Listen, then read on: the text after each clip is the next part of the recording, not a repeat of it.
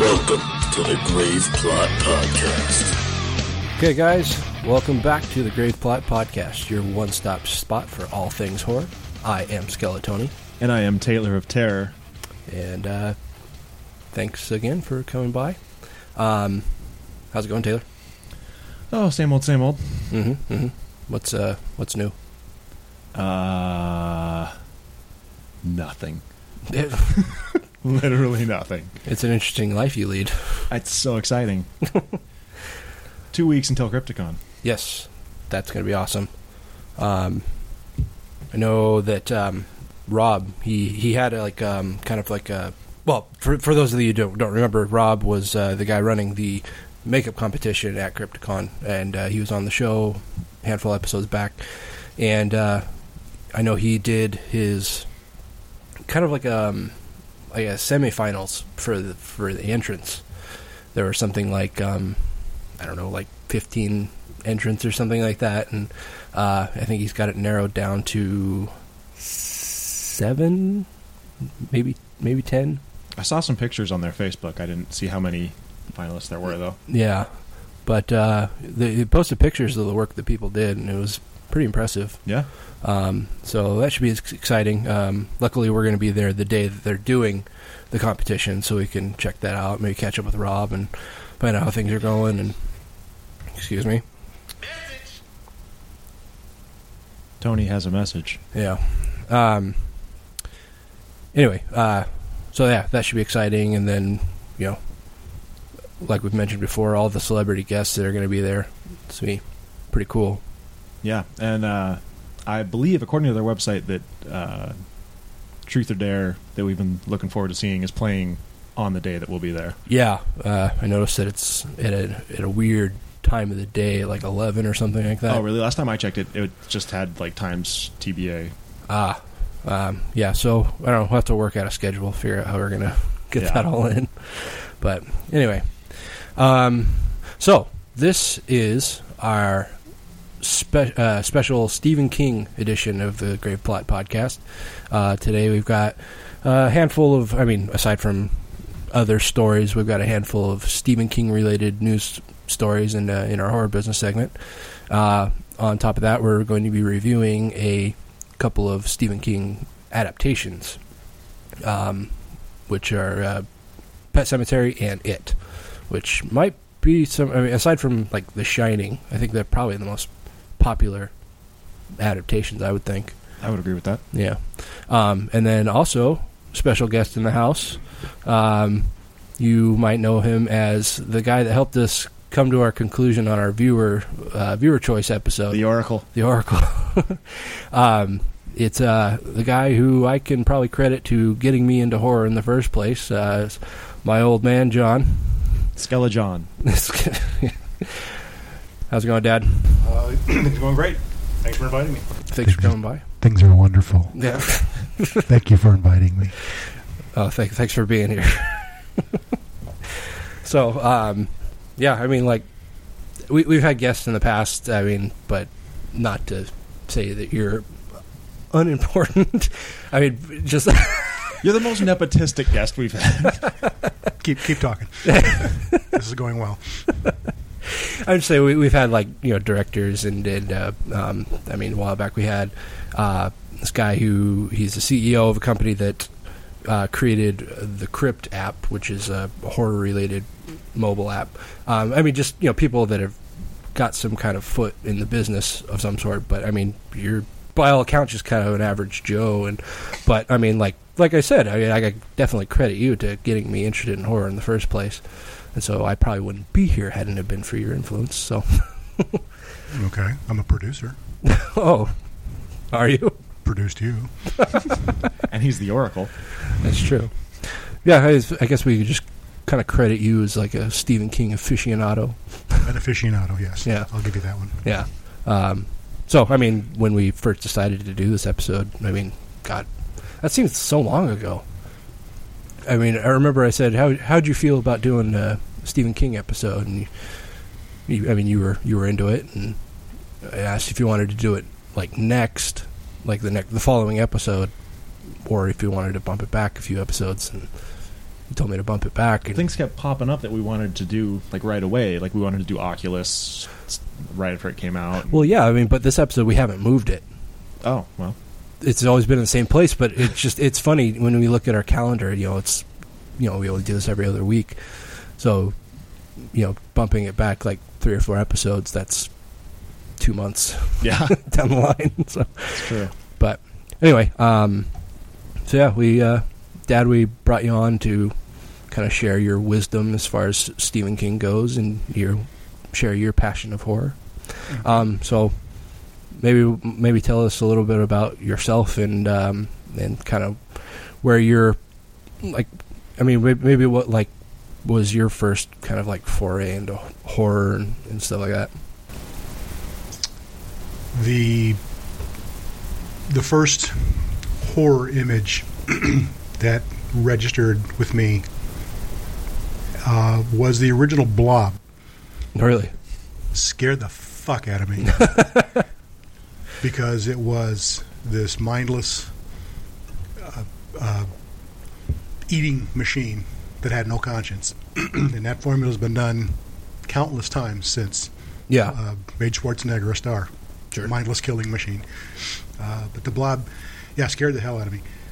And then the one that I actually followed, I guess for lack of a better term, the one I wanted to see more and more sequels of, and I couldn't get enough of, was The Creature from the Black Lagoon. I'm going back when I was a kid. Yeah. When I was 11, 12 years old. And when, at that age, when I was, I knew that I shouldn't be afraid and staying up or losing sleep at night and being terrified of stuff because I was entering the wonderful world of puberty. I shouldn't be afraid of these because I'm a big, tough guy. Yeah. I was on a quest to find something that would scare the shit out of me. And it almost became an obsession where that was the only kind of movies I wanted to watch. The only kind of books I wanted to read was horror. Yeah. And I had no sense of sophistication, no direction, certainly no guidance, except for your Uncle Mike.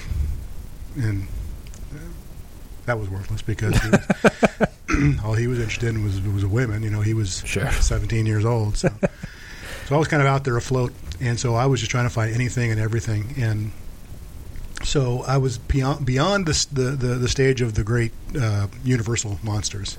Mm-hmm. They were kind of passé. But, when I'm talking like 70, 71, 72, they existed, but there was nothing that was terribly frightening about them. Hammer films had made their way to the U.S. right about then. Yeah. So you had this, instead of Dracula that was kind of a parody of itself with Bela Lugosi, you had Christopher Lee as Dracula. 6'4", ugly, scarier than shit. Yeah. You look at those movies now and they're laughable, but back then they were scary. They were just scary movies. And man, that was where my allowance went. Yeah. Every Hammer film that came to the theaters, that's where I was. And it just, I mean, I could go on and on, but bottom line is I was just on this quest to find the scariest stuff I could find. Tripping across Stephen King was actually pure accident. I read Jaws by pure accident. It was just a book on a shelf that I happened to get with my allowance because it had a shark on the front. Big ass shark, if you remember the movie poster. Yeah. With that shark and that little teeny woman. Mm-hmm. That had an appeal. It's like, wow, look at that big ass shark. I'm going to go read that book. Same with Carrie. Carrie was like, wow, look at the. I remember what the cover was. Now I'm embarrassed to say I don't remember what the cover was, but the cover of the book is what got me. I didn't know who Stephen King was, but I read the book and it's like, that was scary. This is scary in a whole different kind of way. There's no monsters involved here. This is just terror. Yeah. This is just terror in someone that can't handle their own capabilities. They don't know what they are, but man, they're killing people with them. They're destroying things with them. And if you recall, the original Carrie, if you watch it now, it's kind of a schlocky movie. Sure. But it was pretty close to the book. Mm-hmm. Which, as we'll get into later on, they have very rarely been able to replicate that success trying to turn a Stephen King horror novel into a movie. Sure. I mean, But I was always trying to find someone, find examples of a good story that's turned into a good scary movie. yeah, I mean, like, you talk about Carrie. I mean, like, obviously the original Sissy Spacek was incredible. I mean, it was kind of revolutionary in a way, and like you said, a great adaptation. And then they've tried to do it twice since, and they've just been garbage. I mean, they did the TV movie, which apparently was originally intended to spin off into a TV series, which is why Carrie survived at the end. Don't even want to go there with that. Carrie surviving. Yeah. Be serious. And then the remake that just came out last year? Yeah, last Halloween. Okay, yeah. I mean, did you ever see it? Yeah, it was awful. Yeah, it was. They turned Carrie into a teen movie, like it's just a teen date movie. It looked like a CW TV show to me. Exactly. Yeah. And so but I don't know. I guess they say kind of like father like son. I mean, like it came to a point to me where it's like I wasn't frightened by these things anymore, and so I was just trying to find something that would scare me. I mean, like dating back, and I think correct me if I'm wrong, and I might be. I mean, I know you and Mom have actually told me this story before that you were. I think it was The Howling you were watching, and I was sneaking out of my bedroom to watch it. Like no, it was what the hell movie was that? Vamp. Horrible movie. Horrible movie with about the ugliest creature ever made, Grace Jones. Oh God. Okay. And they managed to make her uglier. She was the vamp, right? And the scene where you didn't sneak out, we actually let you watch it, which was, in retrospect, was, oh my God, what were we thinking? I mean, but you had this passion for that kind of movie when you were just, basically just out of diapers. And yeah, she's riding some guy. She's on top of him. She's just grinding the shit out of this guy, right? He's banging him, right? He blows a nut, and she just looks straight up at a camera that's positioned on a boom overhead, obviously. And she looks up, and she's changed. After she blows, she's got a mouthful of sharp teeth. It's not fangs. It's a big mouthful of sharp teeth, and she screams. He's on his. He's like sitting back on his knees in front of the TV watching it, and he looks back with this kind of thoughtful look at his mother and me, and he just starts screaming. It scared the shit out of him. And that's where Linda, she said, "You have lost your fucking mind." She goes, we are never letting him watch these kind of movies again. And that lasted, I don't know, a month. Yeah. I mean, just like thinking back, I mean, that was obviously before I was creating memories, but I can remember initially being frightened by American Werewolf in London, not Paris. No one was scared by Paris. But American Werewolf in London, I can't remember the occasion. I just remember watching it when I wasn't supposed to, and like I think I remember knowing that I wasn't supposed to watch it, but I just remember that being the first movie that I can recall that actually scared me. But I mean, now it's probably one of my favorite movies. I mean, the transformation scene from that still to this day is one of the most brutal werewolf transformations in all of cinema. Yeah, and I think that.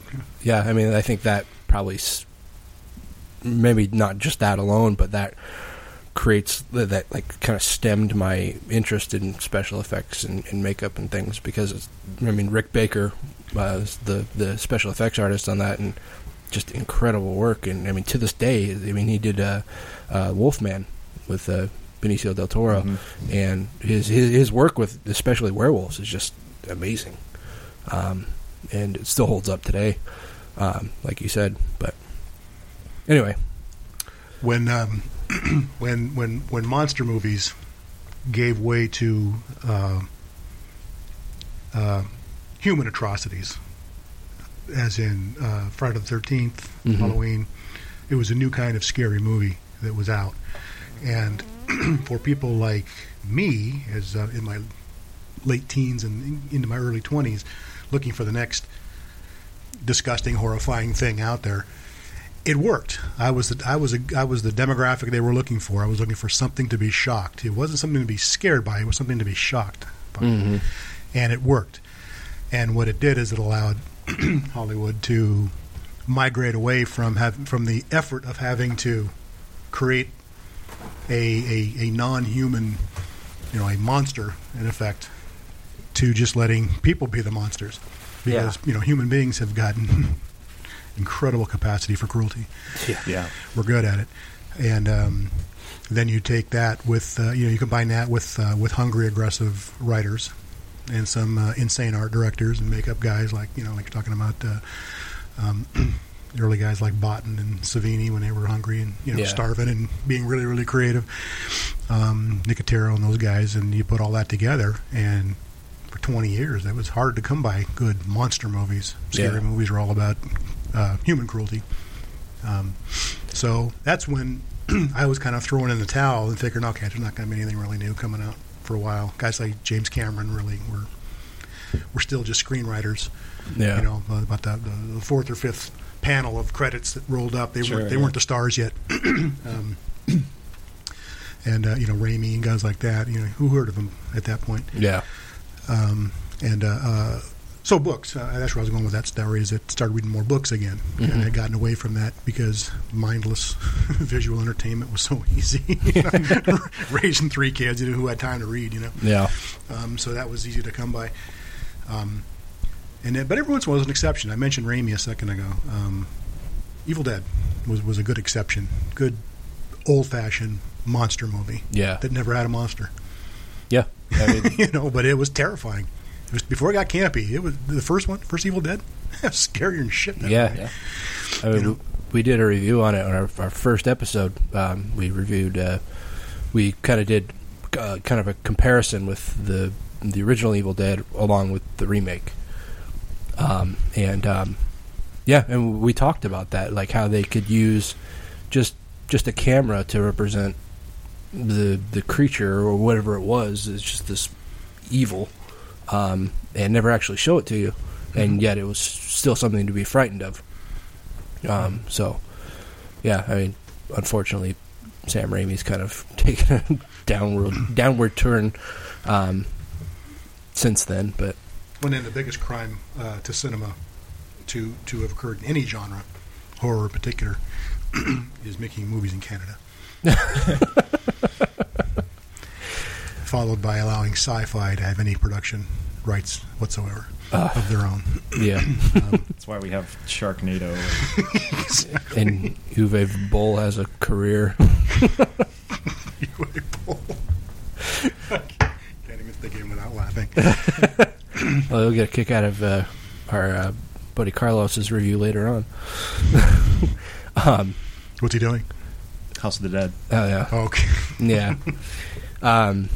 Anyway, yeah, I know what you mean. I mean, like, as far as reading Stephen King in particular, I mean, when I was a kid, I would read.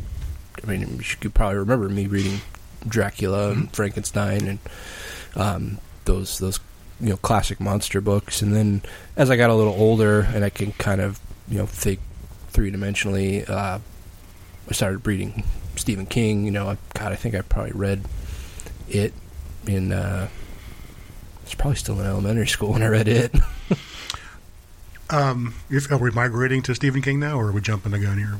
Oh no, I was okay, because it is the only, as passionate as I am about Stephen King books, and I've read them all. He's turned out some real shit, especially since he got run over. But he's also continued to do good works too. It's just that the average and the mediocre ratio to good is tipped the other direction. So, yeah, which is it's age and wealth will do that to you. Sure, but getting sober, yeah. But it is the only Stephen King book in of my lifetime of reading his works that I've read 4 times, and I have been chilled to the bone every single time I've read that. In fact, when we moved to Seattle, and I was up here alone, you guys hadn't moved up yet for about a month, if you remember. Yeah. I was staying in this shitty little apartment in Tukwila, listening to the sirens and what might have been gunshots. I wasn't entirely sure. And it was an awful little apartment. I mean, it was a nice apartment in an awful little neighborhood. So I spent. There's nowhere to go, and I didn't have enough time after working the new job to go even explore the city. So I spent a lot of time reading and watching TV. And I read It again, and I was, again, by myself in a strange territory, or strange area, strange to me anyway, and, grown-ass man. And there was a couple times where I said, I'm not going to read this right now. Yeah. Because this book gets to me. Mm-hmm. That book is, I mean, people will argue, and most will bias themselves towards The Stand as being his best work. Yeah. Some will say the Gunslinger story, the Dark Tower story was his best work. Shining. Let me get that argument. And everybody has their preferences, and those are all, awesome pieces of work. There's no question about it. But as far as what makes Stephen King, sheer horror, in my opinion, as a diehard Stephen King fan, nothing matches. Nothing even comes close to it. That is the scariest story by orders of magnitude that he's ever generated. Mm-hmm. At least it's ever been published. Yeah. And again, it's got so many elements that are done so perfectly in that book that there wasn't any way humanly possible a movie was going to ever do it justice. Sure. But that's the only book I've read of his. Only novel. I've read a lot of short stories multiple times, but that's the only novel I've read 4 times. And that one time, grown man, I had to put it down a couple times, saying, nah, this one's just rattling me a little too much. Yeah. Okay. All right. Well, we're going up on 20 minutes here now, so let's go ahead and jump into horror business.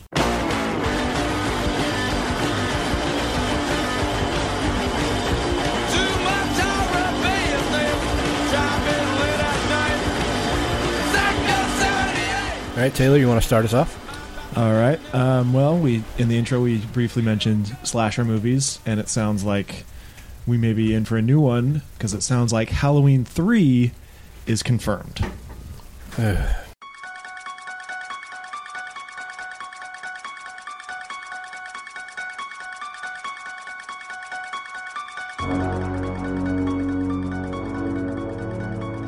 This was originally reported by BloodyDisgusting.com.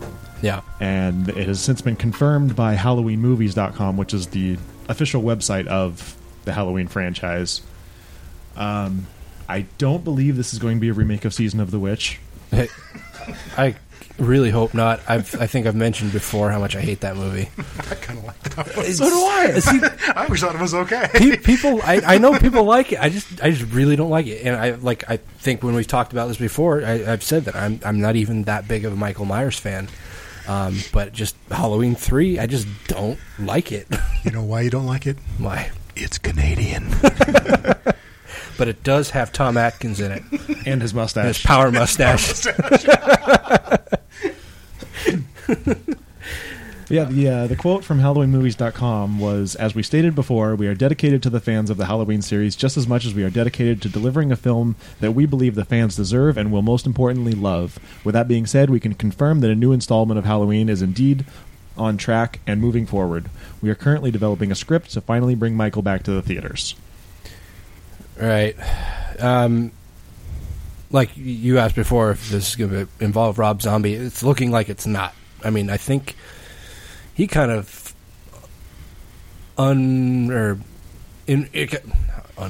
informally said that he's done with it. I think he was not happy with the way that Halloween 2 turned out, from what I've heard. Who would be? Yeah, I think we were all disappointed how it turned out. Yeah, the rumors that it was not the movie that he made. Right. I mean, but to a certain extent, he has to take responsibility because I'm sure that he wrote in Michael Myers' mother with a white horse. Oh, I'm sure. For some fucking reason. To put Cherry Moon Zombie in it. Sure. Yeah. And turned Michael Myers into some fucking weird hobo. that movie is just a disaster. I would be interested to see a director's cut just to see how much his vision, quote unquote, actually matches what was made. Yeah, I wonder if he'll ever actually do that though. Because I doubt it. I feel like he's full of shit. Yeah, I think it was panned so hard that he was like, "Oh, well, yeah, I fucking hate it too. Yeah, I'm on your side." Who made this movie anyway? So yeah, one thing though is that Scout Taylor Compton is going to return as Laurie Strode. Well, according to Scout Taylor Compton. There's been Right. no official confirmation on that. But yeah, according to her Twitter, she said, no longer, no more secrets. Can't wait to jump back into Laurie Strode mindset. Right. But there's been no confirmation from the studio or from anyone other than her. Right. Well, I mean, I think that's probably pretty typical, though. I think studios tend to keep things under wraps until they're ready to talk about it. Yeah, I've just seen a lot of websites being like, don't get too excited about her being in it, because this could just be her jumping the gun. Yeah. I mean, personally, I wasn't terribly impressed with her. I mean, I thought she did okay in the first one, but in the second one, the second one was just shit all around. Like, her character basically completely changed. yeah. I mean, which was kind of par for the course for Zombie, I think. But, Yeah. I mean, in relation to the original movies, it was nothing like that. If anything, I think Laurie Strode was more scatterbrained and panicky in Halloween. God, she wasn't in Halloween 2. Yes, she was. Was she? Halloween 2 was the one where they discovered that she was Michael's sister. Right. Okay. Well, yeah, but my point stands. As opposed to this Laurie Strode that just turned into some... Whose name is Angel Myers, apparently. Oh, well... Remember in H2 they revealed that her name is Angel Myers instead of just making her name Laurie Myers, like in the original. Oh, well, I mean, she was... I don't know what the point of changing her name was, but that's, you know... It doesn't matter. Yeah, but everything about H2 was just stupid. Yeah. I don't think they need to do this, personally. I mean, there's no real word on whether this is going to be a continuation of Zombies franchise or if this is going to be a new remake. A Sequake? It could be a Sequake. It could be a pre-boot. You haven't heard us like just go on and on about all the different kinds of ways you can redo a movie. Most of them are bad. I mean, well, yeah, all the ways you can do it pretty much all fall into one bucket. Yeah. Bad. The shit bucket. The shit bucket. Yeah, I mean, like you'll see in almost all of our movie or all of our news here, a lot of it is about remakes or sequels. So the good news is this is going to be 3D. Oh boy, No, that's not a fad that's died. Yeah, it died a lot faster than I thought it was going to. Yeah, I mean, thank Christ. I didn't. Why would I want to pay to have a headache? I mean, like, I wear glasses, so it's like, if I'm going to go to a 3D movie, I have to know ahead of time that I'm going to 3D movie because I have to put my contact lenses in. Yeah. It's just a pain in the ass. And it's not worth it. Yeah. Actually, I saw a handy household tip for 3D movies where a guy took a red and blue Sharpie and he Just colored his glasses. He colored his own glasses, you know, and he washed them when he got home. I thought, okay, that's ingenious. Yeah. Okay, that's enough of this. But, you know, talking about sequels that actually came off better, you know, classics like The Godfather, everybody will tell you the sequel was, you know, so much better. That was because the story was insanely better on Godfather. But relative to what we're talking about here, Aliens was such a better movie. Oh, Alien, you know. I definitely agree. And a lot of people would disagree. Well, the purists, sure. Yeah. You know, people who like, you know, dark movies with rubber monsters and shit you can't see because, you know, it's too obscured by bad lighting. Yeah, there's people who love that stuff. But I like to be told a story. If it's not going to scare the shit out of me, and I'm 50, almost 54 years old, not much is going to. Prostate cancer scares the shit out of me now. You know? Hemorrhoids scare the shit out of me now. Scary monsters, pretty much don't. So I like production values. Yeah. That's very important to me now. And Aliens had it all. Mm-hmm. It had story, it had art, it had acting, it had Michael Biehn. Yep. And Lance Henriksen. And fuck, Chet. Say it. Chet. It had Chet. Oh, back. Game over, man. Game over. He's right. Henriksen, Biehn, and Paxton. Hat trick. Yeah, Paxton. Okay. But then T2 was such a better movie. But it couldn't have existed without T1. That's it. Aliens wouldn't have existed without Alien. T2 wouldn't have existed without Terminator. Mm-hmm. And it's not. I'm not trying to imply I'm a big James Cameron fan because he did both of those better versions. But the thing is, they turned over the concept to a guy who knows who is the movie version, the film version of Stephen King. The man knows how to tell a story and take shit off the table like Avatar. Everybody's entitled to their foibles and fuck up with all their God-given talents. When they, given the right, motivation, right story basics, knock them out of the park as Cameron did with those two. Yeah, and so I think that's kind of where I was just, the message I was sending is like, you let a guy who's a storyteller in his genre. I, talk later about how poorly Stephen King stories adapt to movies. But when you're starting with that, T2 was not a novel. Right. Yeah. Aliens was not a novel. Those were movie-based characters, movie-based stories, and they were turned over to a brilliant storyteller. Mm-hmm. The results were phenomenal. Yeah, I mean, things with adaptations is so often it's just a studio trying to cash in on the name. Well, yeah. I mean, yeah, there's clearly some of that. But, I mean, right now, with the exception of genre fans like you guys, your generation, by and large, doesn't have the regard for Stephen King, as an example, right? That mine did. I mean, most of your guys, your friends, your acquaintances don't even know who guys like Dean Koontz even are. I mean, he was a competitive writer. His stories are nowhere near the caliber. Sure. What's the other guy I'm thinking of? John Saul, I think is his name. Not the guy who wrote some pretty creepy stories on a pretty consistent basis, but he was never that magnitude of Stephen King, because Stephen King will take 5,000 fucking pages to tell his story if that's what it takes. Yeah. And if you don't like reading it, he's not writing it for you. He's writing it for him. Mm-hmm. And the result is something that you enjoy simply because here's a guy that who was all about entertaining himself. He was his own worst critic. Yeah. And it showed in the work. And adapting that to a movie, I mean, how do you do that? Mm-hmm. How would you, even if you wanted to capitalize on his name, or if the creature he made in his book is on a fucking cereal box or something, you want to capitalize on the popularity. How do you do that when you've got such brilliant detail in writing, where 400 pages are dedicated to what's in the guy's head? Right. Yeah. How in the world do you do that to a movie? Don't try. I guess that's the message. Don't try.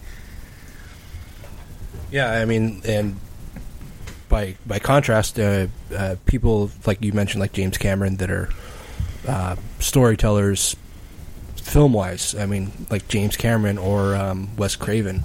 James Cameron like doing Terminator, Wes Craven doing Nightmare on Elm Street. Those those came from their own psyches, like those creatures, things they had nightmares about themselves, and they just wrote it down. Or John Carpenter, to bring it full circle back to Halloween. Nice segue. I like that. You guys are really good at this. We're professionals. I see that. Okay. Well, let's move on to our next story.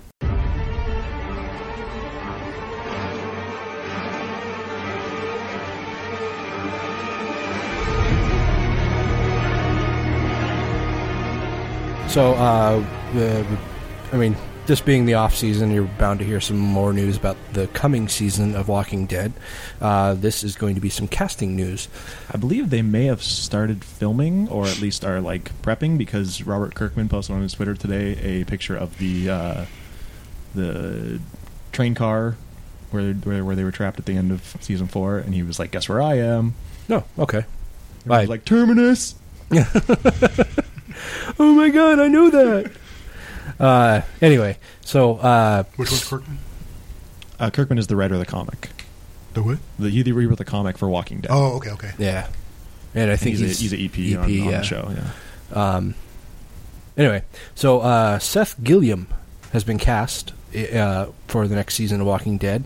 Anybody that may have seen him before, he's on Teen Wolf. I know I've mentioned that I've watched that, and I can't remember his character's name, but he's the vet. He's Scott's boss, and he's also, I mean, like, to compare it to like Buffy the Vampire Slayer, he's kind of like his Watcher almost. Anyway,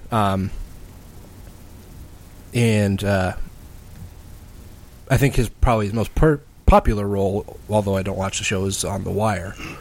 I think he's been kind of a long-standing cast member on that show. So as far as his actual role on The Walking Dead, it's being kept pretty well under wraps. We don't know who he's playing quite yet, but his character is described as friendly with a puckish demeanor, who also has a haunted side. I think he's being reported, like, as far as like maybe like leaks and stuff, he's being named Michael, which is obviously some kind of fake name, because there in the comics there's no Michael. I mean, there's a little boy named Mikey, but that's pretty much it. But the Hollywood Reporter is making kind of a guess that he is going to play Gabriel Stokes, who in the comics, he is actually a preacher that kind of crosses paths with Rick, and that's just before they find it's the comic equivalent of Terminus, basically. Right. So yeah, I mean that's pretty much all we know at this point. The timeline would match up, so it seems like a pretty good guess. Yeah, presumably the gang would have to escape from Terminus, I would think, unless I have a pretty good indication that will happen. Otherwise, the show would be over. Suffocate in the train car. The end. 6 more seasons of them as zombies. Just hour-long episode of just watching them shamble around. At least then people couldn't bitch that there wasn't enough zombie action. Yeah, George Romero can't say it's just a soap opera with some zombies. George, just stop. Yeah, prick. But no, what I'm saying is, like, they'd have to escape from Terminus before they could run into this character, I would think, unless he managed to find his way to Terminus too. True. Unless they kind of rewrite it. Right. Where, they encounter him after. Yeah. Who knows? Yeah, so, yeah, I mean, I think this past season of Walking Dead was kind of... people kind of considered it probably the best season since season 1. So it'd be nice to see them continue that trend. And I've seen quotes from Kirkman and from Norman Reedus saying that season 5 is just going to be fucking off the wall, just insane. I hope so. That'd be good. Unless they're just like, it's so bad, it's fucking insane. Fucking nothing happens. The entire season takes place in the train car. Yeah, we're stuck in a train car for 4 episodes. Yeah. Which, I mean, seems kind of typical for that show. They tend to stretch things out. I was hoping they'd eat Carl. We're all hoping. It's like for, 4 seasons now. Yeah. How can... I don't know why they don't eat Carl. We like to use the hashtag fucking Carl on Twitter.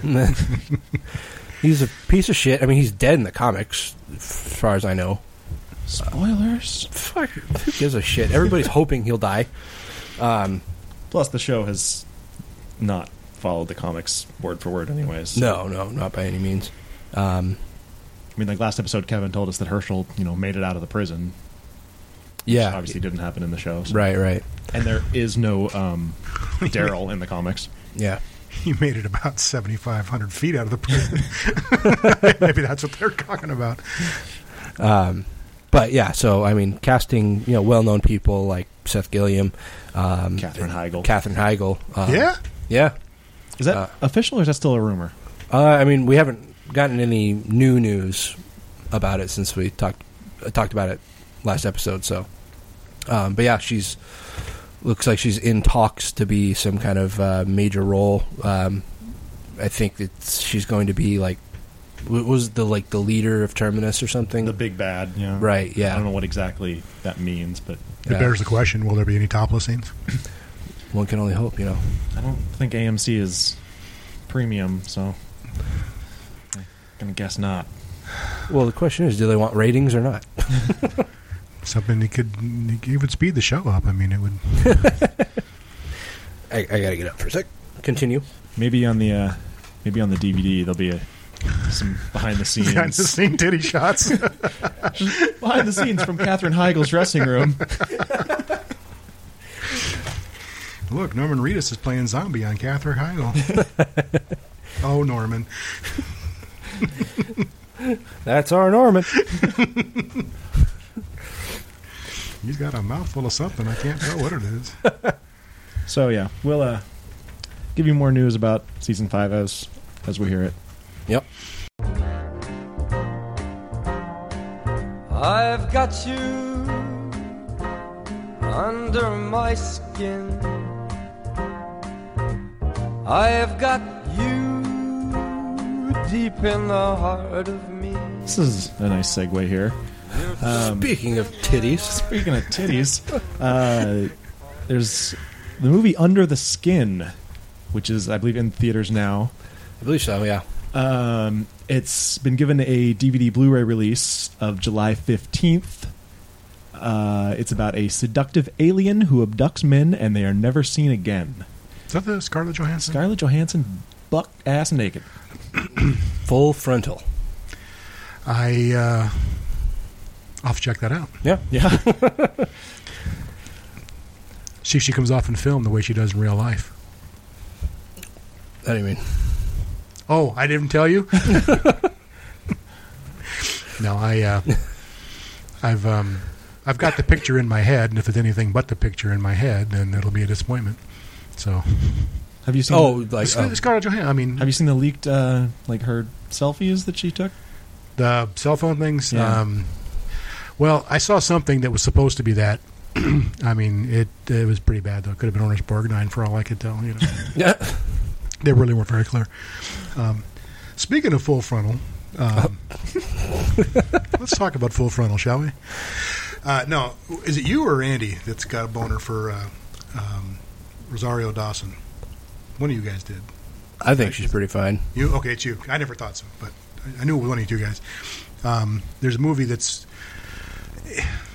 It's not as bad as I thought it was going to be. It's called Trance. Yeah. Okay, so this is old news to you guys. Yeah. Okay. Please.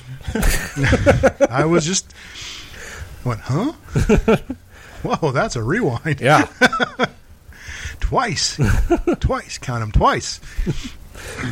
I haven't actually seen it, but I saw the important part.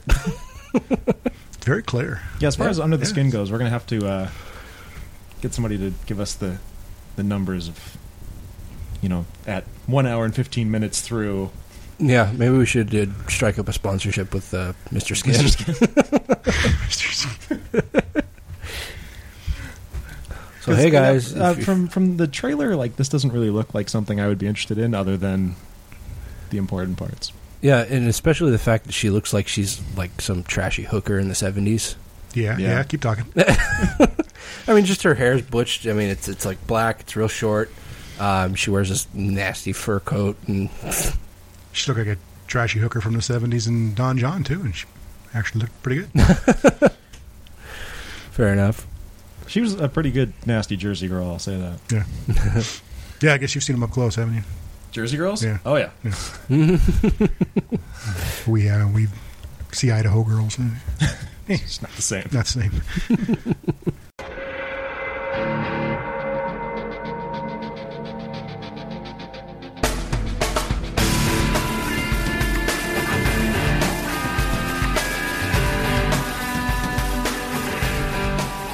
So, we talked a few times about CW doing a new spin-off of Supernatural Bloodlines.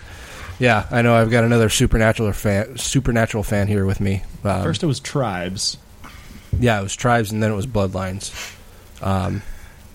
But was it this past episode, the one before? 2 weeks ago. Yeah, they did their backdoor pilot of the Bloodlines storyline, and it was fucking awful. That's what I felt like. I felt like I got backdoored when I watched it. Yeah, I mean, like, sure, Supernatural's been on for 9 seasons. Ninth season, yeah. Yeah, and I mean, I think, admittedly, it's lost a little bit of its pep. Like, it doesn't have quite that magic it did in, like, first, like, 3, maybe 4 seasons. But it still brings me back every week. I mean, the Winchester brothers they're still interesting characters. But this episode, they were in it for what, a total, I think maybe total screen time was like maybe 10 minutes. Just so you knew it was a Supernatural episode. Yeah. And not some other screwball thing.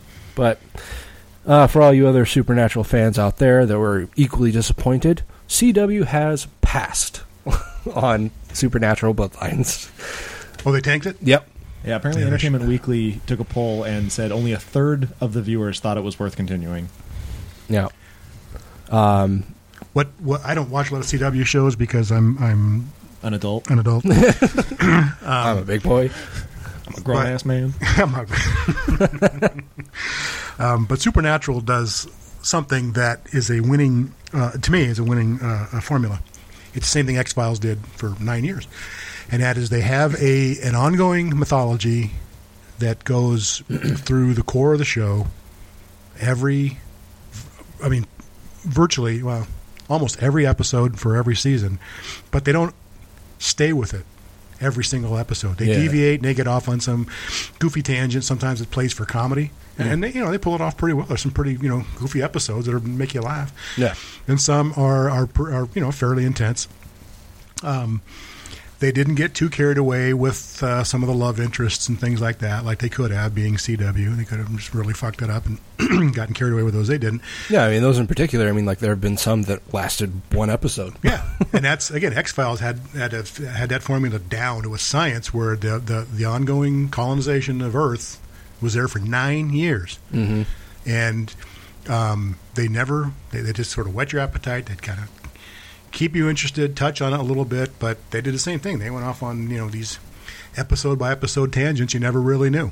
Yeah, whether they're going to be chasing some nut who thought he was a vampire, or chasing some real werewolf. Mm-hmm. But the colonization never was out of scope.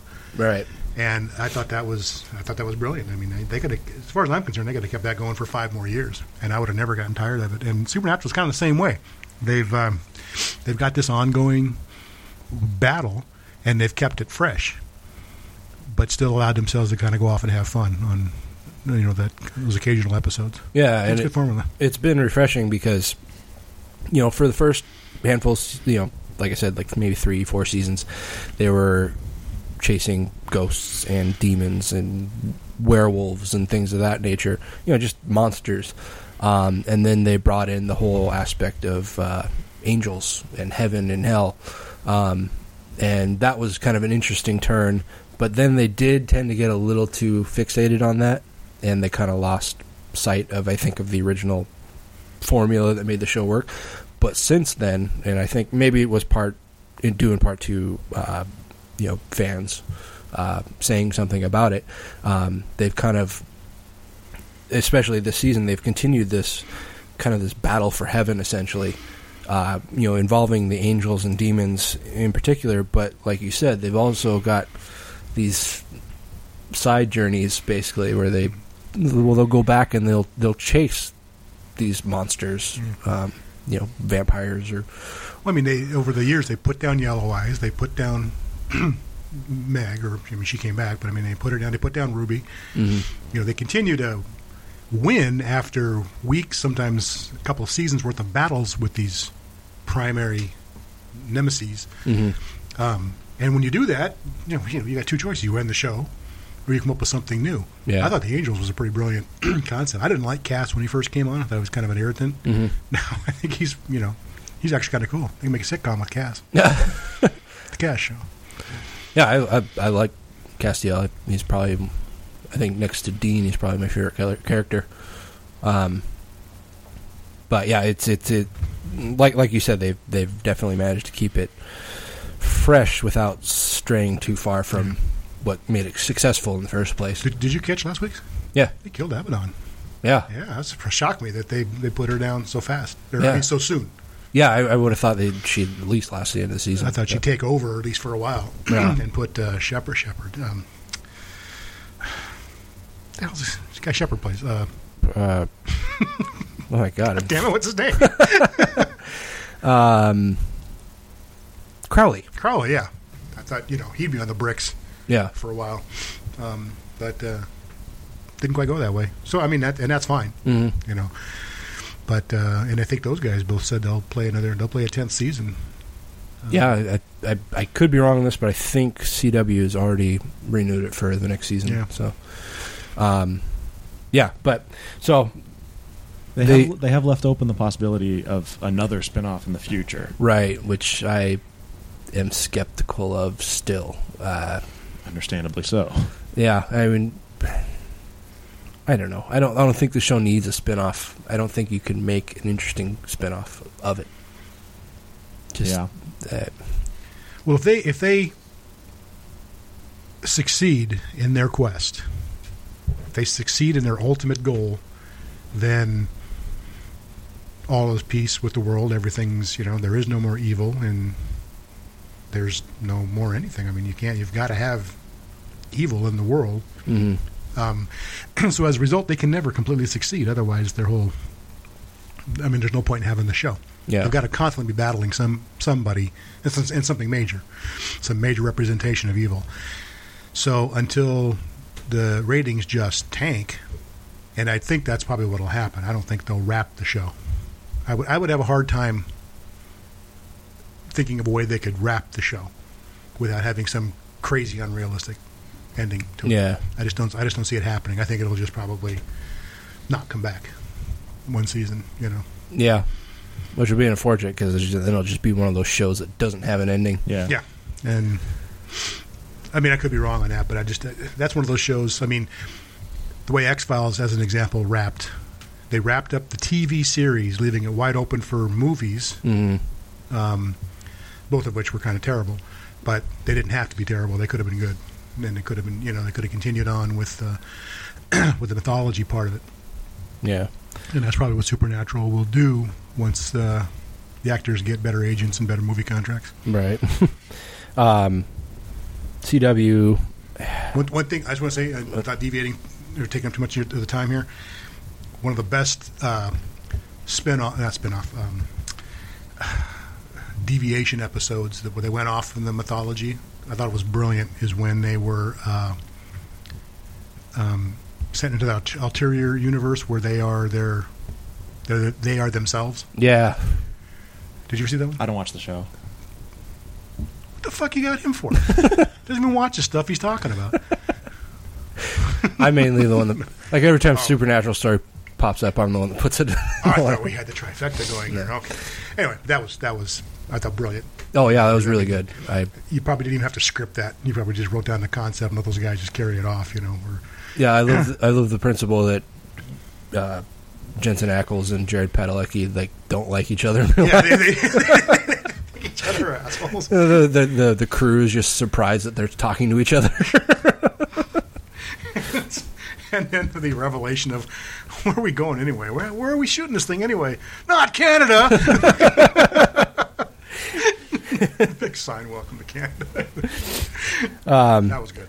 So, I mean, don't get too excited about CW making good decisions, because they've also they've passed on Supernatural Bloodlines, but they picked up iZombie, which, as you know, is a zombie-related crime procedural. Yeah, I don't think we have to even explain that to you for you to be disappointed. I pretty much know where that one's going. I mean, you know, Taylor and I were talking about it a few days ago, and saying that, you know, you couldn't believe they picked up on it. I'm like, oh, I could totally believe it, because it's a comic book adaptation. There's a zombie who works in a mortician's office, and she eats brains, and she eats the brains of murder victims, and then she knows who the killer is because she ate the brains. This is a comic, and was it written by like a 14-year-old with Down syndrome? I was going to say a drunk monkey, but like the Seth MacFarlane in this. Or but so they, yeah, I said I could totally believe it because they already paid for the licensing and the property, so they're going to at least make their money back before they can it, unless it just absolutely tanks, in which case they'll probably still run like 10 episodes.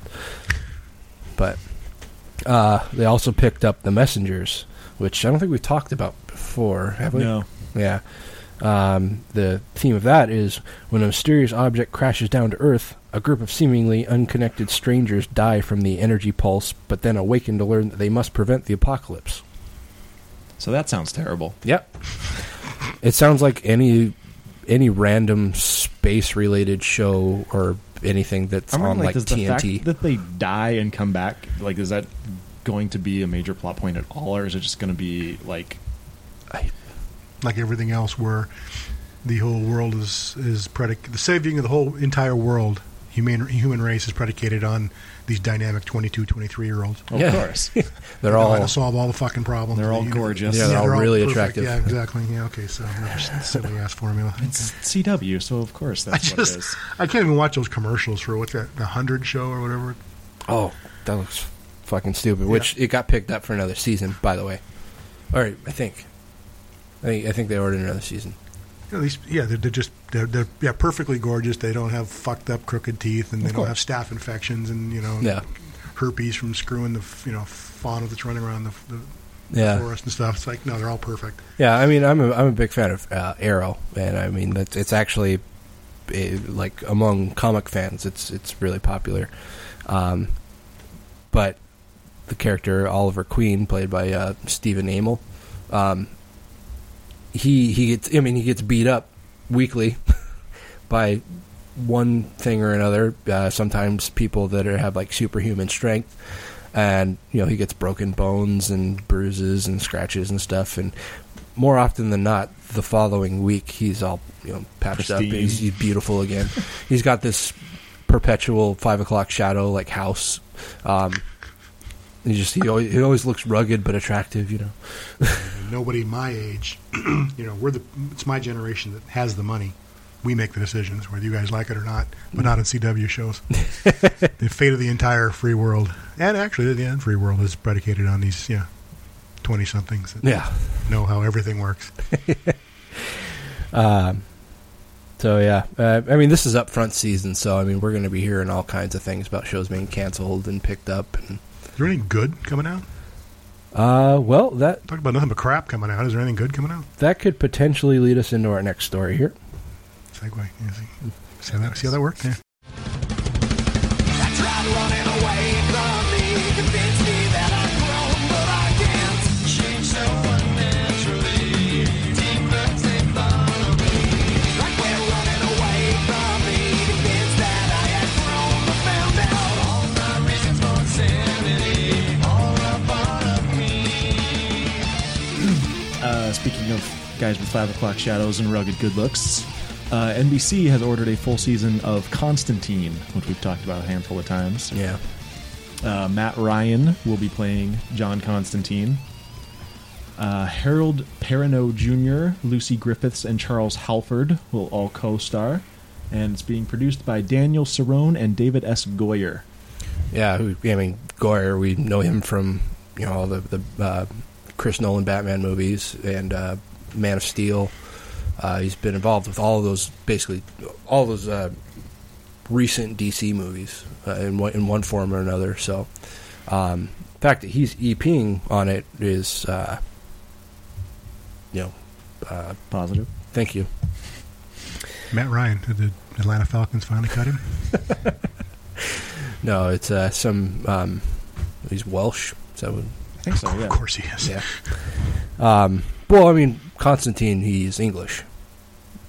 Keanu Reeves is not English. Exactly. The Constantine from the Hellblazer comics is English, blonde, and Gay. yeah. Let's just throw that in there. But basically nothing like Keanu Reeves. So why they cast him to begin with was fucking confusing. But no, I mean the creator of the Hellblazer comic actually designed John Constantine to look like Billy Idol. I mean, he basically was Billy Idol, just a demon hunter. Wow, what a bad choice. They already did it on Buffy. With Spike. Yeah, I mean, British Billy Idol. Yeah. Was that an accident, or was that coincidence? Or Well, Hellblazer goes back to like the 80s. so was Buffy? No, I guess that was 90s. Yeah. And Spike wasn't in the movie. Anyway, so this Peter could... Stormare going to be in it? What? Is Peter Stormare going to be in it? Hope. I don't know who that is. Not by name, anyway. You know who he is. He was the... things that are done on Russian space station. Oh, yeah. I hope so. The He was- nihilist. Yeah. Well, he was Gabriel, or not Gabriel, Satan in the movie Constantine. Right, yeah. No, I mean, this one's definitely going to be more based around the Hellblazer. comics, yeah, rather than just kind of freewheeling it. That's important to you guys, isn't it? Being consistent with the... With a comic book. What? Being consistent with a comic book. Well, yeah, you got to stay true to the source material. I would say no if the movie wasn't such shit. Yeah, Like, if the movie fair was point. good, then I'd be like, oh, no, it should be based on the movie. But since the movie was utter shit, then I would say, yeah, base it on the comic book. Okay. I don't read comic books, so I don't know how sophisticated they've got. No, I'm serious. I mean, we're talking earlier about novels being poorly adapted to movies. I'm just Sure. wondering, comic books doesn't seem like it's that much of a reach. Well, no, I mean, I can understand taking liberties just to make it more, either contemporary or just to make it flow better, or, live in a real world better. I mean, like things like, like the Marvel movies. It's based in a lot of fantasy, but they took those fantasy stories and made them more realistic. And so things like that, that's fine. I mean, things have, sacrifices have to be made, changes need to be made just to make it work. But when you have to steer so far away from the source material, it's where you just don't understand why you did it in the first place. Well, you can't just appeal to a bandwidth of viewers between 18 and 26. If you're trying to appeal to everybody to get them to come and see the movie, Well, then come up with an original fucking idea then. that's what I'm talking about. Terminator, Well, Alien, those were original ideas. Adam Green, the guy who did the Hatchet movies? Yeah, great movies. Oh, yeah, perfect. He does a podcast with his buddy Joe Lynch. He did Wrong Turn 2. That's kind of his most... Does he use a salad bowl for his microphone? I don't know. I've never been to their studio. Just wondering. But anyway, he talked about being hired by... or he'd written a story and tried to sell it to a studio, and the studio picked up on it and wanted to slap the Rosemary's Baby name on it. And he says, there's not even a baby in this story. He's like, and basically all they were focused on was numbers. And because they own the title, they own the property, they could slap that name on it, sell it as Rosemary's Baby if they wanted to, and people would come to pay to come see it because it had Rosemary's Baby name on it. So I mean, just shit like that goes on all the time, and it's I'll give you that. you just like come up with an original fucking story, give it an original title, and maybe you'll see more ticket sales. I'm kind of disappointed that they're calling this Constantine and not Hellblazer if they're going to be basing it more on the comic. Because it feels like they're using Constantine to get the people who liked the movie to watch it. Or the people that didn't like the movie. Well, you would think people that didn't like the movie would be like, oh, fucking, this is based on that movie. Fuck this. Well, I'll give it a chance, but I hated that movie. Well, yeah, but you're familiar with Hellblazer. Sure. I'm saying people who liked the movie and aren't familiar with Hellblazer will probably tune in because it's called Constantine. Yeah. Is this coming up in September? Yeah. Or this next season. This next season? Okay, that's why the one of the premium channels, I don't know if it's HBO or Showtime, is running Constantine, the movie, back to back. Right? It's like, why would you dig out that fucking thing out of all these, after all these years? Yeah. Be running it. It's like, what is it, Keanu Reeves' birthday or something? I was wondering why they were digging it out and running it so often. No, that makes sense. Yeah.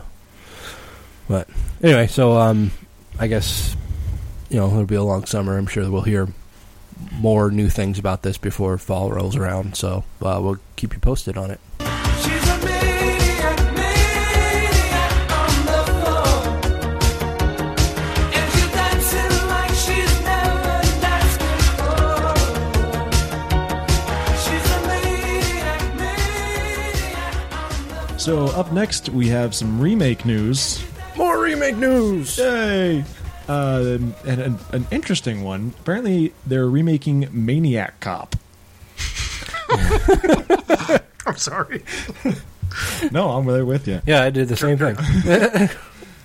It's being sold by Wild Bunch, which is a sales and production powerhouse, quote unquote, based out of Paris. It's being written by Ed Brubaker, who I guess wrote Captain America: The Winter Soldier. Yeah, that's intriguing. Yeah. Okay, can go on. It seems weird that you would be like, I just wrote what's arguably the best superhero ever made. Yeah, I was just going to say that. My next mission, remake Maniac Cop. Yeah. Natural progression. Yeah. The production is being spearheaded by a Danish filmmaker by the name of Nicholas Winding Refn. Or something. Oh, him. I feel like there's a missing vowel there. Yeah, it's R-E-F-N. Refn. And is Winding? Like, is that really part of his name? Or is it like Windig? Or Who believed Schwarzenegger when you saw that name for the first time? Yes, it's Fair enough. He's producing Like you're fucking alongside with me. William Lustig, who is the director of the original Maniac Cop, and then, of course, Wild Bunch. Mm-hmm. And the director is set to be announced at Cannes. Yes. Thank you for backing away from the microphone this time, because that was loud as fuck last episode. Yeah, it was. And it made my mic pop. So, this is interesting. That's got potential, but then they'll probably cast somebody like James Woods or something, and then, something ridiculous, and fuck it all up. Well, I mean, they cast that fucking weirdo with that giant fake-looking chin. Yeah, no, that guy's fucking freaky. Yeah, but where are they going to find another guy like that? Bruce. Bruce. Ironically enough, Bruce was in the original. That's true. What? Yeah, he played Jack. Was that his name? The cop? Not Tom Atkins. Not Tom Atkins. The not cop. Maniac Is that the cop? character? The not Tom Atkins. Cop? Yeah, that's how he's credited. Yeah.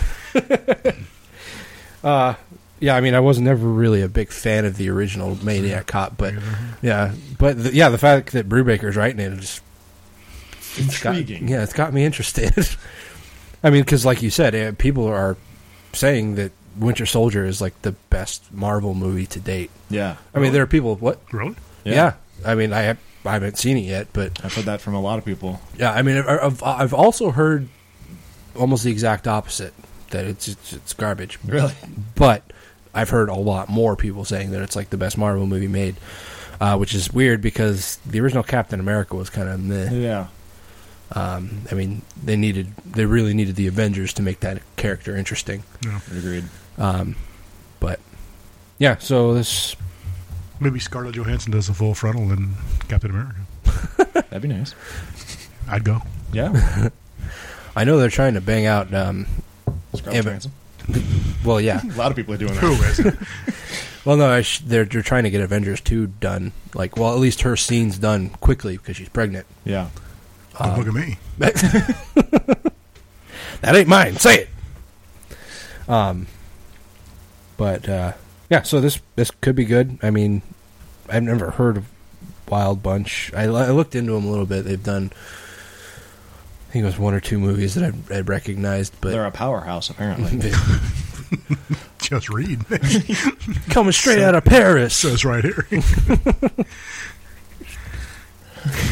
Black and white. I didn't think anything out of Paris was a powerhouse. Huh? I didn't think anything out of Paris was powerhouse. Yeah, since the French are such cowards. Let's not get political, fellas. Yeah.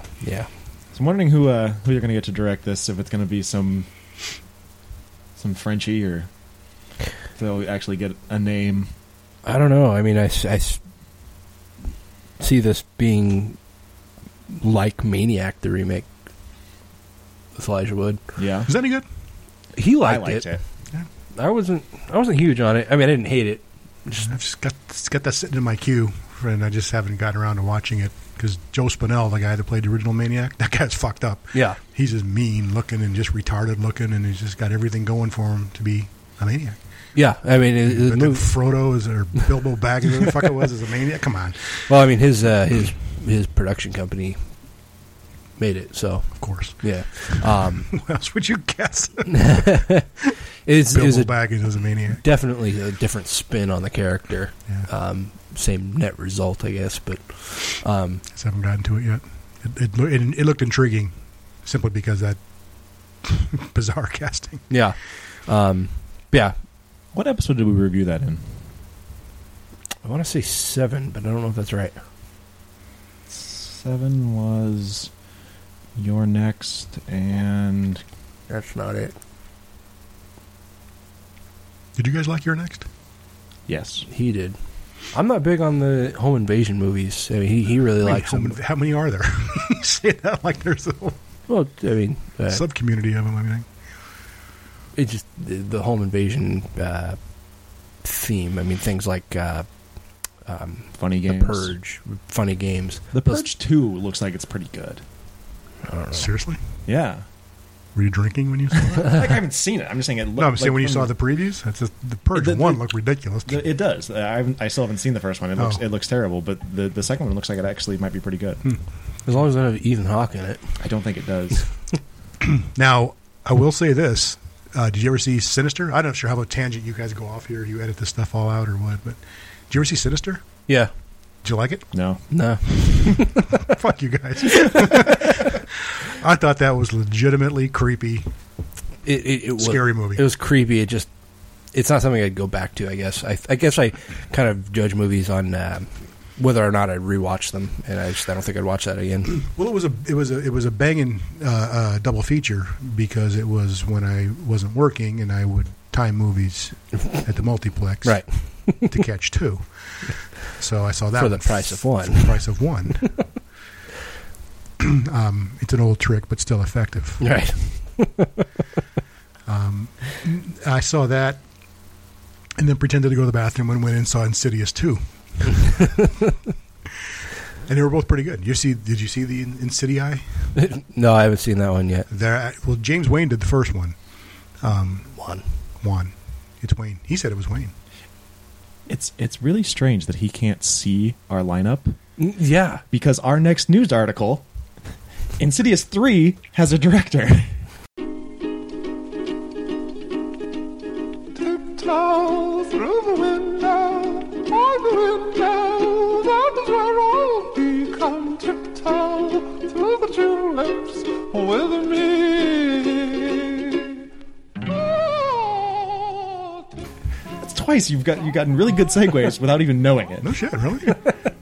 I'm trying to think how they're going to do a 3, because 2 was pretty tidy when they wrapped it up. Oh, yeah. Like I said, I haven't seen it yet, but But the double feature, I mean, Sinister was creepy. That's kind of got off on a tangent. Right. Insidious 2 was actually a very good sequel. I had another friend. Juan didn't do the second one, I don't think. He did the first one and actually did pretty well with No, it. he did both of them. He did it. Okay, Yeah. that's probably why they were good. He's I actually like his stuff. Yeah, he does fair enough. But yeah, I mean, like Insidious, the first Insidious. I know you didn't like it. I did not know. Yeah. I guess I could have taken it or left it. Did you see the second one? I didn't. Second one wraps up and answers some of the questions you didn't know you had in the first one. The first one I liked, like the first part of it, the second part of it reminded me of Little Monsters.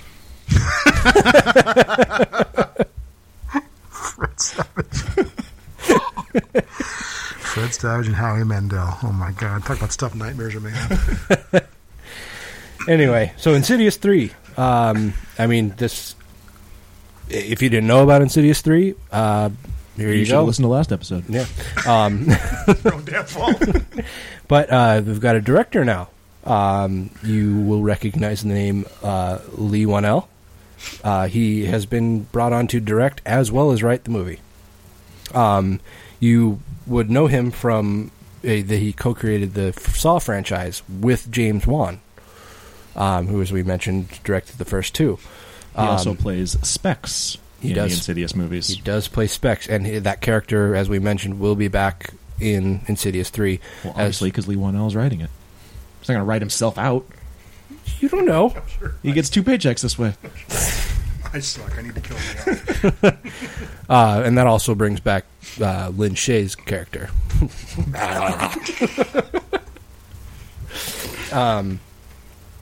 But yeah, so he, like I said, he. How old is she? She looks exactly the same as she did in Kingpin. She's got to be in her 60s, maybe pushing 70. Anyway, so yeah, he co-created Saw with James Wan, who directed the first 2 movies. But Lee Wanell, he wrote and starred in both of the first 2 Insidious movies. So he's had a hand in all 3 now. So it'll be interesting to see his directorial vision of it, I guess, especially because he and Wan are so in sync with each other. I can't imagine it'll be that different, but every director's got his spin on things. Is it cast been made? Is he in the same cast?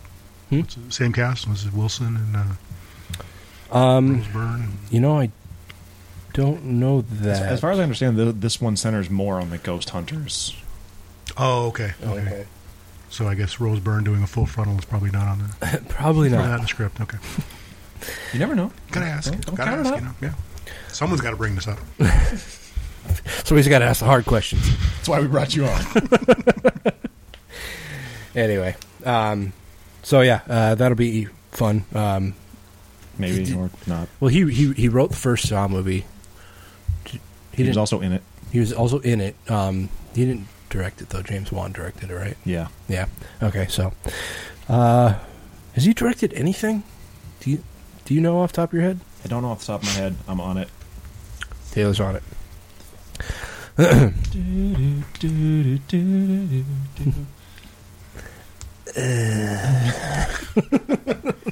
yeah, he directed this Miley Cyrus movie. Director, 1 credit, Insidious Chapter 3. Okay. Well, this will be his directorial debut. So it'll be interesting to see what his vision looks like, and we will keep you posted on any new developments. Is there a release date on that projected? Not yet. No. There's an evil virus that's threatening mankind. Not state of the art, a serious state of. So you've seen VHS, right? Yeah. Have you seen both of them? Yep. Are they any good? I haven't seen either one. They're good. They're like it's like an anthology, right? Yeah. There's different segments. Yeah. It's got a wraparound story. Both of the wraparound stories are related. Two doesn't have anything to do with one. 2 doesn't have anything to do with the first one. I'm pretty sure the wraparound story has something to do with the same character from that was watching the tapes in the first one. Are you sure? I think it's been a while since I've seen it. So the first one, that guy in the chair freaked me the fuck out. Who was not there suddenly when the guy was changing tapes. Yeah, they don't quite explain that. He's just not there. Weird stories. These are like, it's kind of an anthology. The first one, funny, I remember the first one better than I do the second one, even though I just saw the second one like a month ago. I've heard the second is better. Would you guys agree? I do remember the second being better, particularly because of that one segment. I can't remember what it's called. The one that takes place in like the Philippines or something like that. Yeah. Takes place at like a cult compound. It's pretty interesting. That was pretty intense. Yeah, That was I mean, good. I think I forgot about A lot of that. That was people actually have. pretty good. I mean, that kind of hands down, people say that's the best segment of the movie. But I mean, I've expressed my discontent with found footage movies, and it's just it pulls me out of it. Yeah. I think I could be more involved had it not been found footage. But then again, it wouldn't have been the same movie. And the thing is, like, especially in VHS 2, so many of the movies are very clearly digital. I mean, so it's not. I mean, they're watching it on VHS, but it's not VHS film. So I don't know. Well, I hate the purists. there's going to be a third and final VHS film. It's going to be called VHS Viral. It's going to focus on fame-obsessed teens who unwittingly become stars of the next internet sensation. It's going to star Justin Welborn and Emmy Argo. Do you know who either of those people are? Nope. All right, so that's a good start. Featuring segments directed by Marcel Sarmiento, who directed Dead Girl, which was a good movie. It was good. And the segment D is for Dogfight from ABCs of Death. Have you seen that? No. Have you? Yeah. I remember you bitching about it. It was fucking stupid. It's like I'm expecting this horror movie, and like almost nothing in it has anything to do with horror. Like there's just, I mean, it's Each segment. Shit, I've done that. well, there's this, like there's this one segment. It's just fucking a fucking disaster. It's oh god, I can't remember if it's Asian or like Hispanic or Latino or whatever. One of the two. It's not American English or anything like that, but basically the segment is there's these two guys. They are strapped down to a chair, naked, and they are Bachelor party. they are put in front of these scenes, or like these live people in front of them, just doing these really gross, fucked up things, and they have to jack off to it. Oh yeah, this is what you told me about. Yeah, and whoever nuts first wins and doesn't get a metal spike up his asshole through his mouth. Okay, this is like a bachelor party. Go on. Anyway, so just these It's like a Saw porno. almost. I mean, these scenes that they're or not. I keep saying scenes, but it's like actual people doing these things. Like there's this girl with this. She's an amputee. She pulls off her fake leg and then fucks herself with it. And then there's a Dude, again. well, if you tell me this is from a bachelor party, I'm going to be very worried. It's going to be. For your bachelor party. Yeah, you're talking. I'm taking notes of everything Exactly. you're saying, man. As well, you should. One of the I think it's one of the final scenes that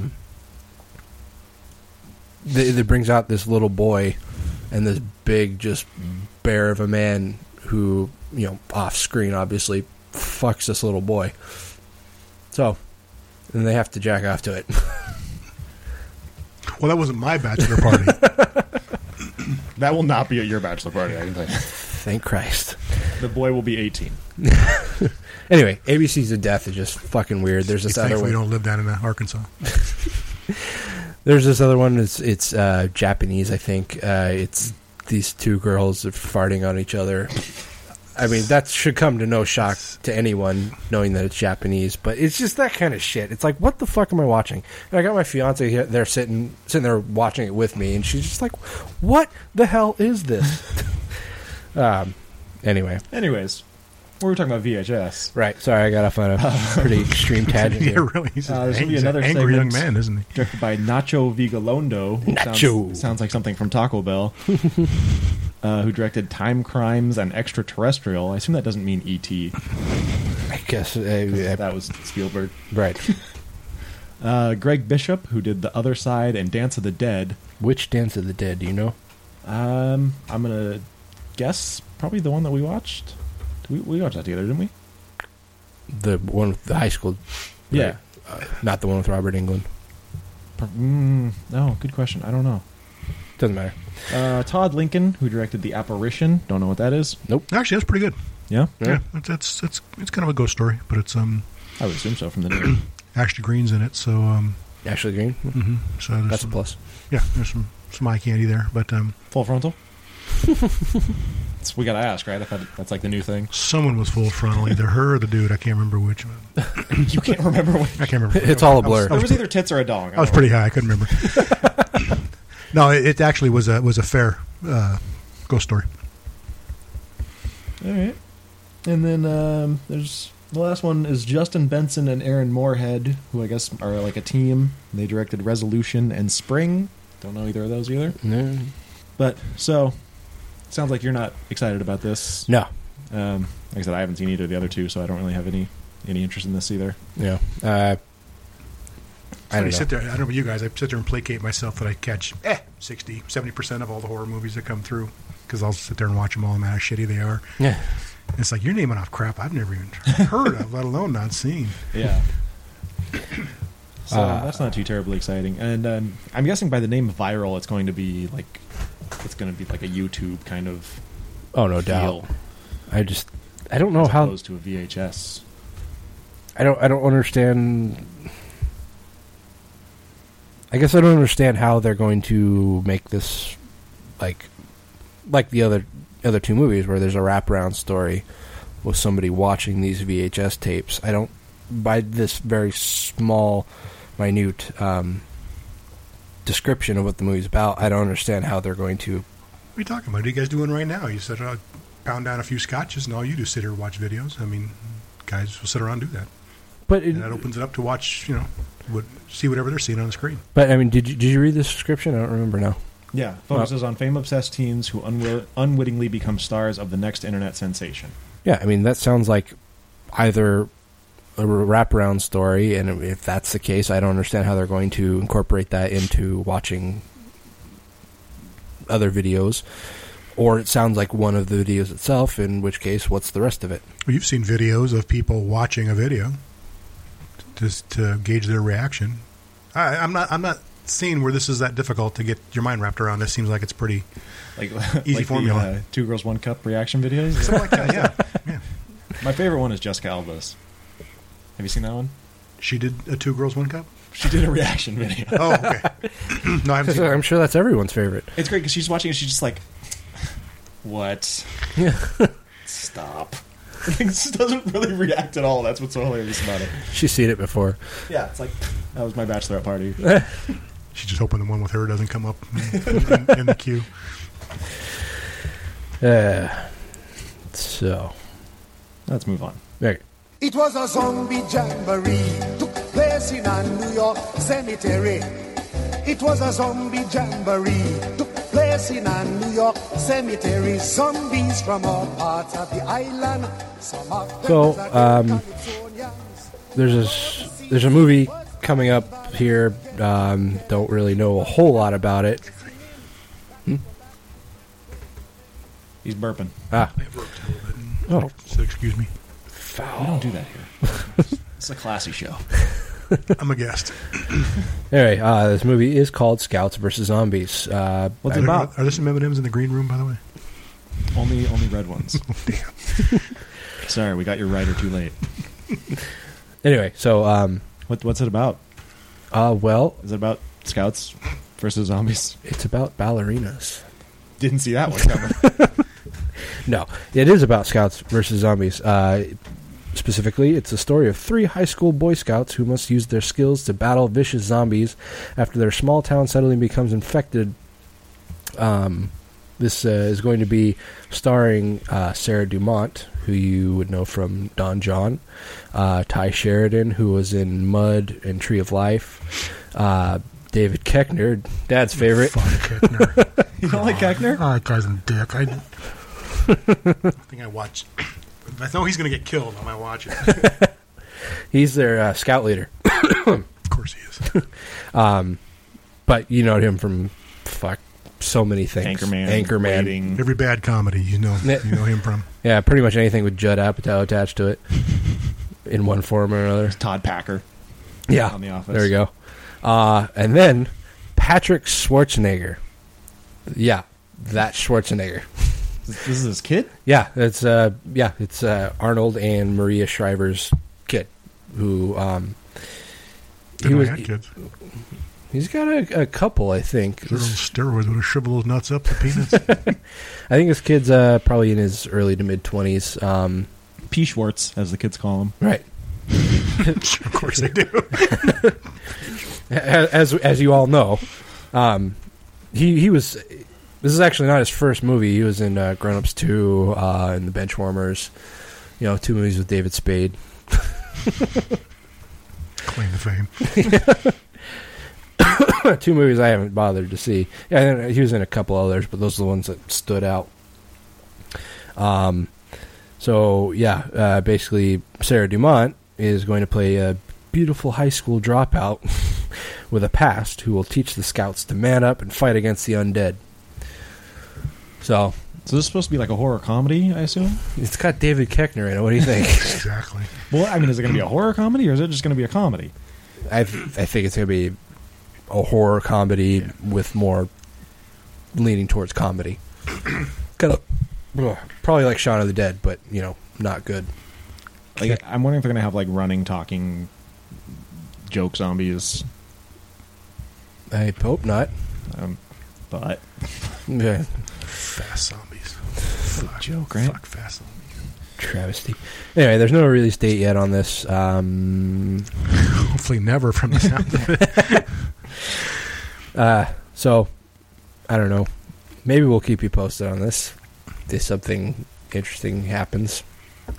but probably not. Yeah, You can follow up on David Koechner's website. I'm sure it's all he'll talk about probably for the next year. That's davyk.com. Guy did one serious movie that I know of. And because he was in it, it turned into a fucking joke. Snakes on a plane. I thought that was turned into a joke because Samuel L. Jackson was in it. Could have been serious. Samuel L. Jackson It could has happen. plenty of serious movies and comedies and dramas. They're all the same movie. Every movie in Hollywood ever. He was even in a movie in the 1800s. It was Django Unchained. Yep. Django. Yeah. So, Fuck it. that's it on that one. That sounds awful. It does sound awful.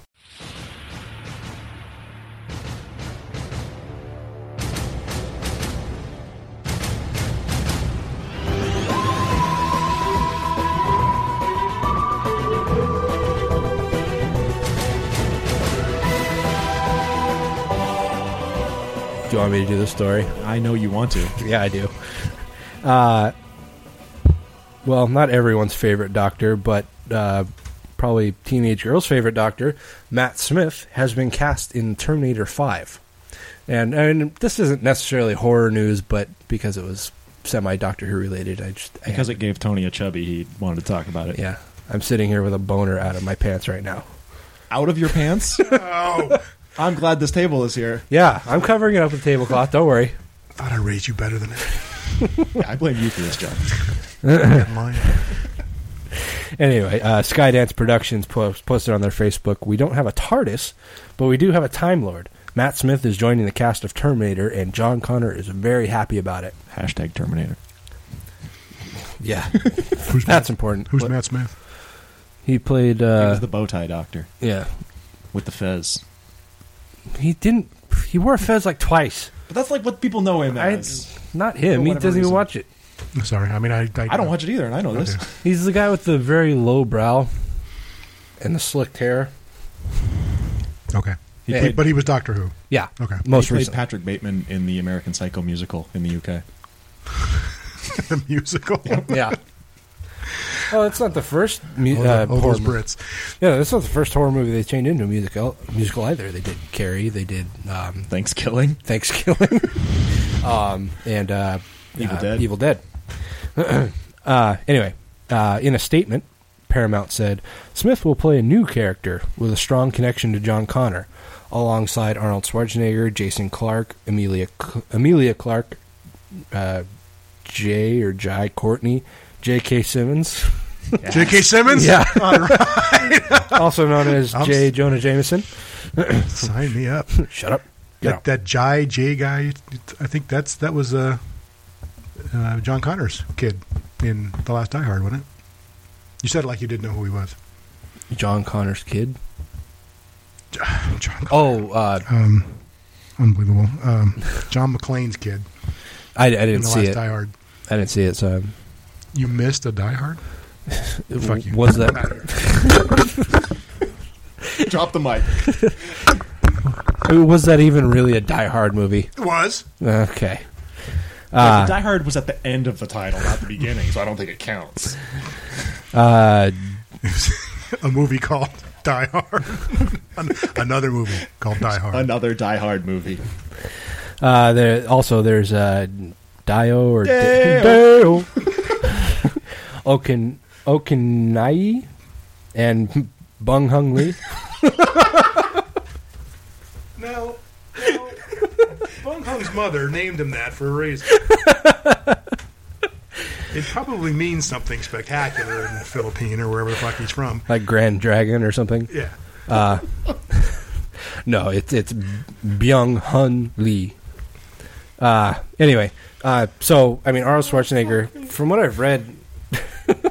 Compose yourself, Taylor. That just got me so off guard.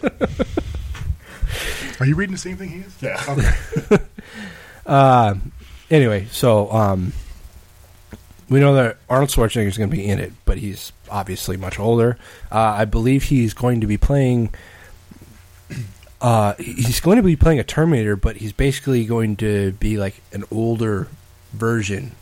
I mean, like, I think he's going to be the T8. Well, no, I mean, particularly, I think he's going to be playing a T800 like he has in the past. But I think he's going to just have an older physical appearance. I actually just read this morning that the timeline of this one is supposed to cross over with the timeline from the first. Yeah, I know. I read actually. I don't think it was actually cast in stone. I can't remember who said it, but it was a quote of somebody saying from the original Terminator when Schwarzenegger goes down, rips out Bill Paxton's heart and steals the other guy's clothes. That scene kind of pans off of screen, and you see an older T-800 come into frame and like just come back into the timeline. So it's going to be overlapping timeline. Can you bother explain how Paxton's clothes fit on Schwarzenegger? Are they going to reconcile that? Because that's bothered me for almost 30 years. Yeah, I would have thought if they'd steal anybody's clothes, it'd be that big neck guy from X-Files. Mm-hmm. I don't. Anyway, and then Emilia Clarke, who you guys would know from Game of Thrones, she plays was it Daenerys? I don't watch it. Don't look at me. I don't. The girl with the platinum hair. Oh, okay. I know who you're talking about. I've seen pictures of. I don't know. I have no idea what the character name is. She's the one who does full frontal in Game of Thrones. Yeah, that one. But she won't. She refuses to do any more nudity in that show, which makes it incredibly less interesting. But anyway, she will be playing Sarah Connor, and I think it might be Jason Clarke is actually going to play my Kyle Reese. I think. So wait. Okay, I'm confused now. What is the timeline on this new one? It crosses over. It kind of explores like alternate timelines, I think. I mean, you start playing alternate timelines, you can come up with any fucking harebrained idea you want. Well, yeah. But I'm trying to reconcile this as you're describing it, and I'm not getting there from here because is John Connor an adult? Is he Christian Bale again? I think it takes place in the future and in the past, or present day. There's a little bit of both, I think. I'm curious how they're going to explain saggy ass, old, fat, punchy Schwarzenegger. Have to wait for a trailer or something on this one, I think. Yeah. Instead of this Jai Courtney, it'd be better if it was Michael Jai White. Yeah. Spawnator. Black Dynamite. Jax. Yeah. Anyway, so I don't know. we'll wait to hear more news about this. Who's directing? I feel like I should know that. Yeah, the people are listening. You're supposed to know that. I apologize for him. I'm sorry, I'm unprepared. Yeah, should have been raised better. I blame his mother. Don't we all? Let's see. Terminator Genesis is going to be the name. Oh, it's not just Terminator 5? No. You put a name like Genesis on there, it can be any fucking thing you want it to be. It's like Genesis. It's going to be directed by Alan Taylor. Oh, him. Who Is it ALAN? Yes. It's TAYLOR. That's the alias I It's your use. fucking name. You don't know how to spell it. There's two ways to spell it. That's totally my alias. Whenever I need an alias, I always use Alan Taylor. Hey, really? Alan Taylor directed Thor: The Dark World. Oh, all right. So, he's got some clout, I would say. Cloud. Was Thor the Dark World any good? I didn't see it. I didn't see it, but it's a Marvel movie. I mean, Marvel's not in the business of casting or hiring bad directors, I don't think. At least not this late in the game. Okay. You guys heard it here. Blame Tony if it sucks. I haven't seen it. Anyway, so Sega Genesis coming someday, starring Doctor Who. right. Yep. Hope Bill Paxton's in it. Oh, wait. Okay, I'm sorry. Jason Clarke is playing John Connor. Isn't that what you said? No, I said Kyle Reese. Oh. Christian Bale's going to play Kyle. Must Reese. be this Jay Courtney is playing Kyle Reese, who is a white guy apparently. He's Australian, so that'll be nice. They're all Australian or English. There are no more American actors. Yeah, that could drive me off on a whole nother tangent. Anyway, so yeah. But yeah, Matt Smith cast in a new role. As of yet, I mean, it's an as of yet a role that has not been portrayed. It's a brand new role, but he is going to have some close relation to John Connor in one form or another. So it'll be interesting. Getting some, aside from Schwarzenegger and Emilia Clarke and J.K. Simmons, obviously getting some fairly well-known names in this movie. So that's pretty exciting. Moving on. Got a black magic woman. Got a black magic woman. I've got a black magic woman. Got me so blind I can't see. That she's a black magic woman. She's trying to make it. So the television show Salem has been renewed for a second season already. They are only 4 episodes into the first season. I've been meaning to watch this. I haven't gotten around to it. It's on Hulu, motherfucker. Is it? Yeah. Well, I will have to go catch up. The second season is going to be 13 episodes. Quote from WGN America President Matt Chernus says, "At WGN America, we are committed to delivering compelling, brand-defining programming, rich with fascinating characters, and Salem has done just that." So, have you been watching then? Yeah, I have not watched the most recent episode. My fiance likes to watch it too, so even though I put it on and then she fucks around on her iPad, but she says she likes to watch it. So, so I haven't watched it yet, but it's good. It's good. It's good. It's good. I'm waiting for it to pick up a little more though. Yeah. So you've seen 3 of the 4 episodes? Actually, I think I wrote this with this coming episode. Today's Saturday. We're recording this. I think tomorrow on Sunday is the 4th episode. I think. Okay, so you've seen 2. Yes. Okay, and it's kind of a slow start. Yeah. I mean, like I said, only as far as I'm recent, there's only two episodes in, so yeah, there's still plenty of time for it to kind of get going. We're talking about Salem. No? You don't like it? Way slow. That's what I'm just saying. But, I mean, it's only 3 episodes in. I mean, I'll stick with it for a while. Yeah. I mean, the concept is awesome. Yeah. Which is for real this whole time. Yeah. Interesting. Well, season 2 begins production later this year to be released in 2015. And did I already say it's going to be 13 episodes? Yes. Well, I'd stand by it. I don't watch a lot of WGN programming. I think this is actually its first original I think it's show. the first one, yeah. I believe WWE Superstars is on WGN America. Oh. What a pedigree.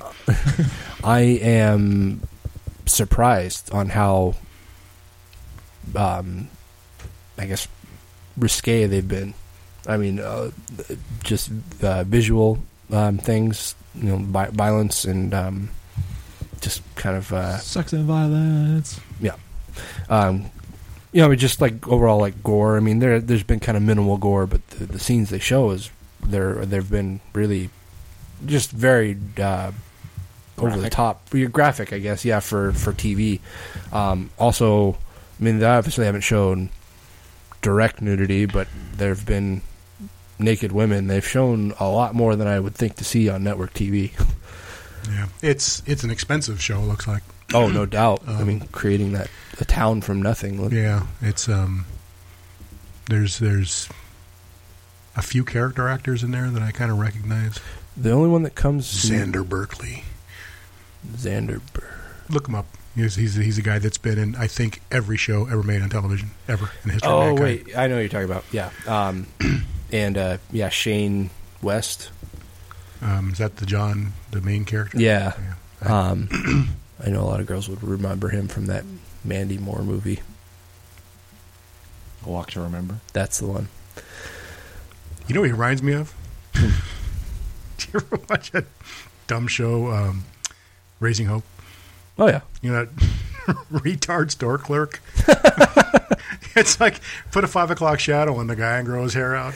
Yeah. Put him in a dark set, and it could be him. Sorry. That's who he reminds me of. But no, it's way soap opera like, where I thought it'd be a little more. I thought it'd be a little more isolation of the episodes where there was something satisfying at the end of any episode. So far, none of the episodes have been 3 of them so far. I think.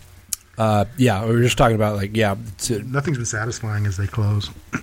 Yeah, I haven't watched the 3rd episode yet. By the time this airs, the 4th one will have aired, so I've got some catching up to do.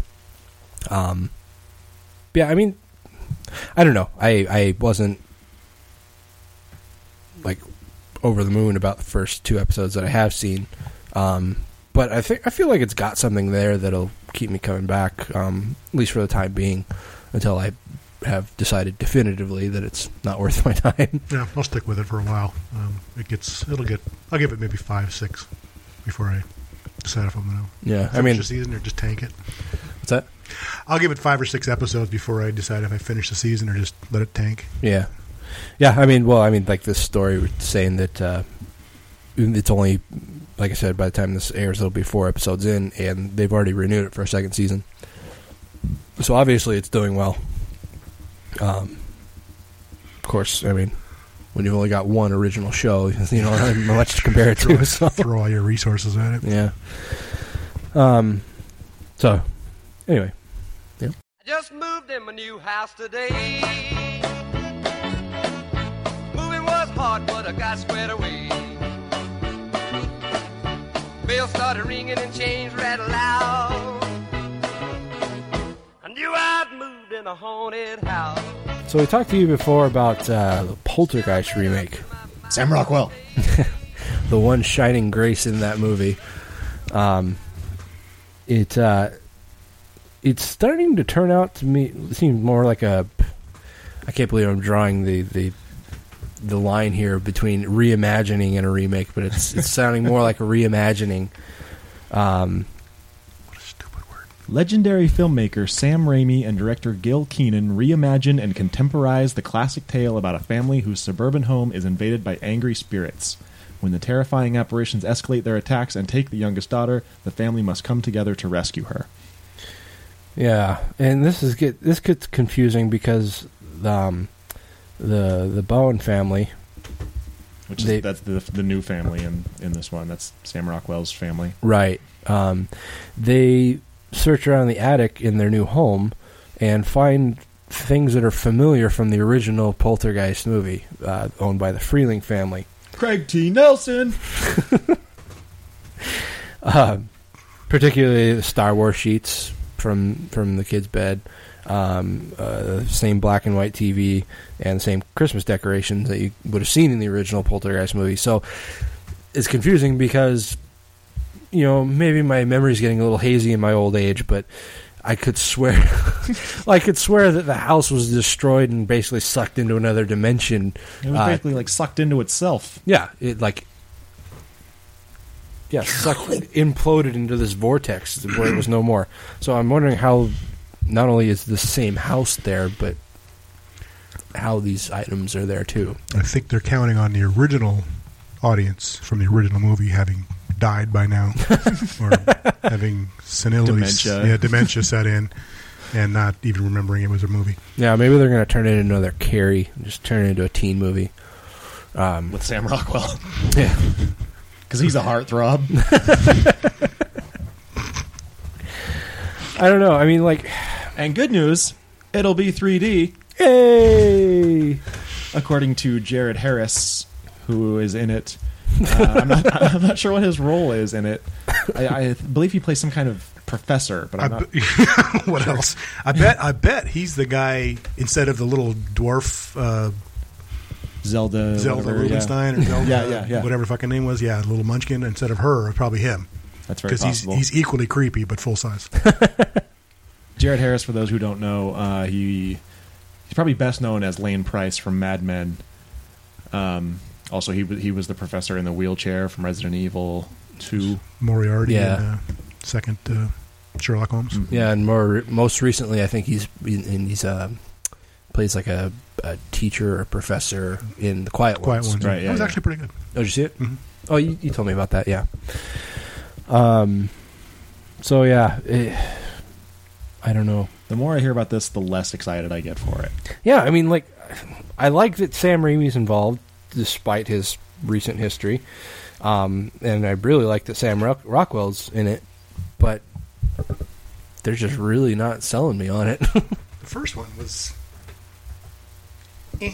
First one was okay because it was a ghost story when you needed a ghost story. Sure, there really wasn't much else going on. All the sequels were terrible. Oh God, yeah, should have never happened.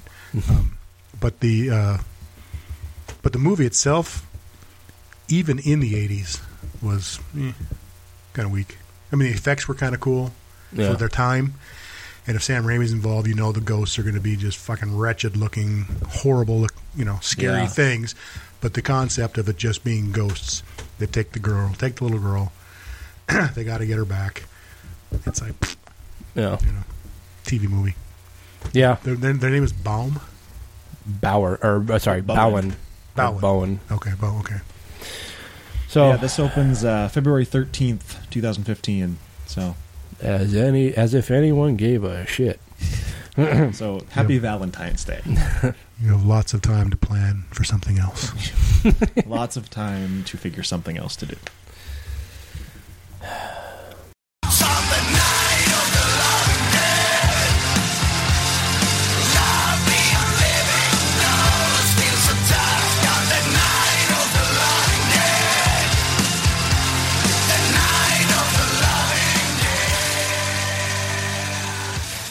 So, going back to Con!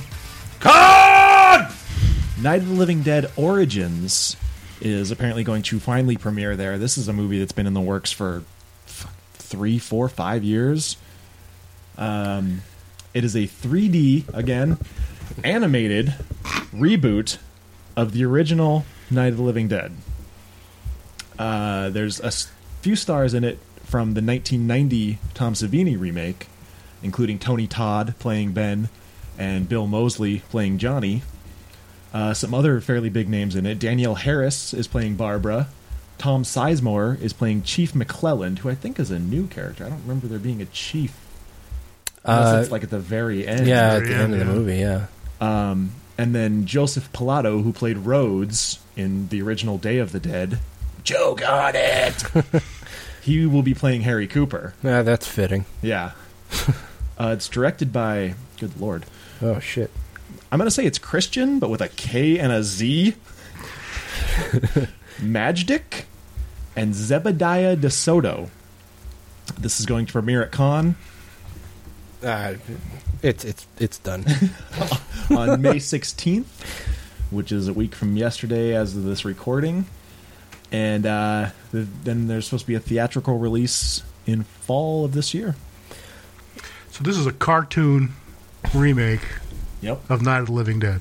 Yeah. It's mocap. I mean, it's not like just completely cartoon, but still, it's What's mocap? it's motion capture. The guys with the green suits with the ping pong balls all over them. All right. Yeah. Like you said, this has been in the works Like for... Garfield was? Yeah. Okay. Yeah. Just drawing a comparison. Let's be fair and at least draw a comparison to like Rise of the Planet of the Apes. All right then. But that was Andy Serkis. That was his face, wasn't it? I've seen his face. He's a pretty terrifying individual. He's quite the ugly guy. Like you said, this has been in the works for, God, years. I mean, when did we first find out about this? Like, At least 3 years ago. Yeah. At least. and I think wasn't it was Mos Def that was originally supposed to be Ben, wasn't he? Yeah. You're right. I forgot about that. Why Tony Todd? Why would you get some old fuck? Well, he was in the 1990 version. I understand, but I'm saying, what's the guy, 60 now, in his 60s? And that who was the black guy? Ben? I didn't know he had a name. Ben, yeah. He actually had a name? Mm-hmm. I thought he was just a black guy. No, I'm serious. I thought that's what he was, just the black guy or the guy in the house. Anyway, he was kind of a young buck. That was kind of the whole point, wasn't it? He was just kind of this young stud that was going around and keeping control of things. And I just can't imagine some old fuck doing. Well, I mean, it's just his voice. Yeah. So. Oh, okay. I forgot. It's a cartoon. All right. Yeah. So Tornado. I know. I mean, he's going to be over the top too because he's such a ham when Because he's Tony Todd. Yeah, when he's in person, he's such a ham, and this is going to be over the top with just his voice. So The one I'm most interested in is Danielle Harris as Barbara, because I'm wondering if the character is going to resemble her, or if it's going to look more like the classic Barbara, blonde hair. yeah, I couldn't say. Depends what time frame it takes place, and if it takes place in the 60s like it did in the first one, then True. probably have the hairband on and look very 60s. Yeah, And I wonder if she'll be taller than 3 feet tall like Danielle Harris. She's a tiny little person. Who is she? God, that name sounds familiar. She's in Hatchet 2 and 3. Played Mary Beth. Okay. She played Michael Myers' niece in Halloween 5. She was the main character in Hatchet, right? She was a baby in that. Are you really bringing that? Sorry. She was the main character in Hatchet, right? Yeah, but Yeah. she was in Hatchet 2 and 3, not the first Not one. the first one. She was in The Rest 2. The character was in Hatchet 1, but she didn't play that character. Oh, then Until I'm the thinking second of the one. wrong girl then. Okay, No. never mind. She was in Zombies Halloween. Yes, she was.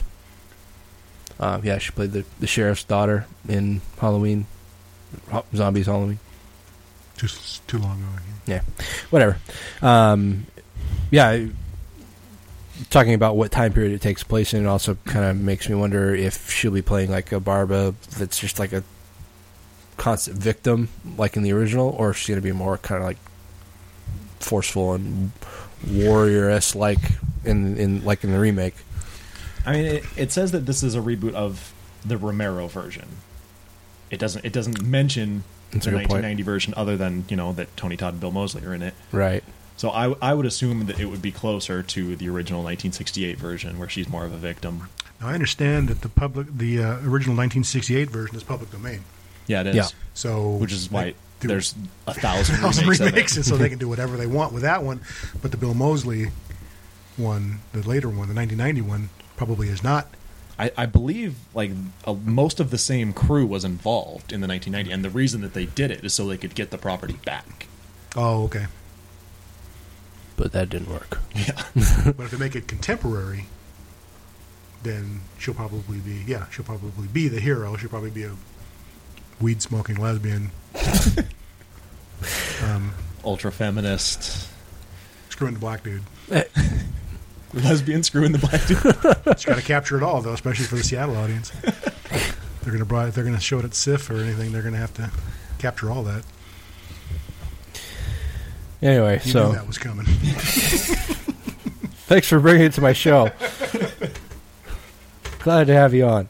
Well, it's premiering at Con, so, that's for the French, and God only knows what's going to be going on. There's going to be glory holes and stuff in it. Rotten cock coming through. It's like, careful, Barbara, they'll fall off. They're coming on you, Bob. Yeah, I know it's brown. It's cum, really. This went They're downhill zombies. fast. Anyway, so that's, like Taylor says, coming out in the fall, so. It's been raised upon your body and your soul. Total control. Plenty of teaching. You know that you're eating the cannibals. All right. We have one more bit of news, and I have a feeling this... Oh, no, we have... Oh, shit. Oh, my God. We have so much news today. Holy shit. Are you supposed to cram this all in 2 hours? We're at 2 hours right now. I mean, is there like some... No, we don't have a set No. deadline or, timeline. Just We may have to, split this into 2 episodes or something. anyway. Cannibal Holocaust is coming to Blu-ray, finally. This is the most fucked up movie ever. This one's a bear. Yeah, this movie was just fucked up for the sake of being fucked up. Yeah. It's awesome. Yeah. It's coming to Blu-ray July 1st. It's a 3-disc set, 2 Blu-ray discs with special features, and a remastered soundtrack of the original score by Riz Ortolani. The special and features include new high-definition digital restoration of the uncensored director's cut, which that can only... God only knows what's in that.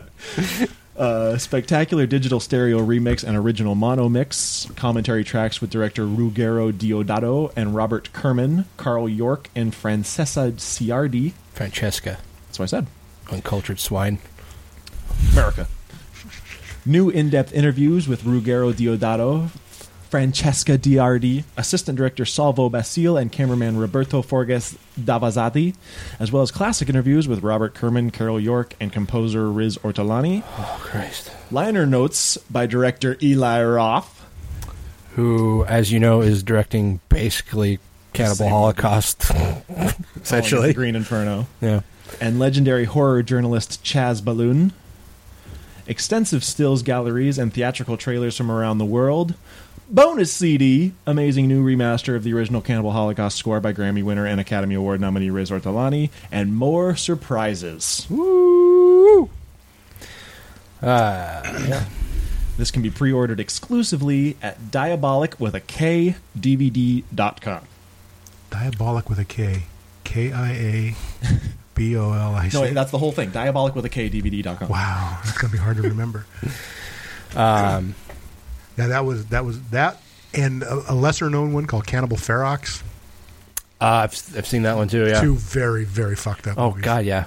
I think... I think they really cut that guy's cock off Yeah.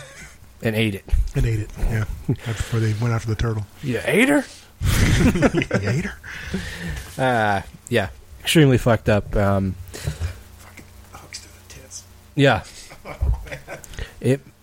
That movie, I mean, really set the bar for cannibal movies, I think. Yeah, shit. Fucking Dagos, they know how to do it. It makes me wonder... I can say that I'm Italian. The fact that Eli Roth is directing, like we mentioned, it's like it looks almost identical to Cannibal Holocaust, save for a few particular plot points. Makes me wonder how many things he'll draw from that movie. Yeah. He's doing a new one? I mean, he's doing... It's called The Green Inferno. Okay. But the premise sounds like basically like the exact same movie. Yeah, it's a bunch of Greenpeace hippies that go down to the Amazon to try to save this tribe and end up getting captured by this tribe. They don't want anything to do with being saved. Yeah. More food. The weird thing about, not weird, but interesting thing about that movie is this tribe that is in the movie, that they're like an actual Amazonian tribe that have never been filmed before. Who would do that? I mean, would you go anywhere near the fucking tribe that's never been filmed before? Exactly. It's probably like the ones that believe that, if you take their picture, you take their soul. I imagine that's probably why they've never been filmed. Possibly. Like we talked about last episode, like I wonder what he did to get them to allow him. Yeah. And how many fewer crew members he came back with.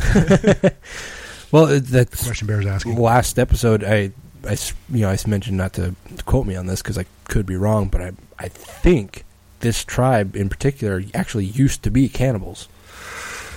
No thanks. Yeah, so I don't know what the hell he was thinking. He's got some bigger nuts than I do. Dad did the whole thing from a helicopter where they couldn't get him. Sending minions down there to be eaten.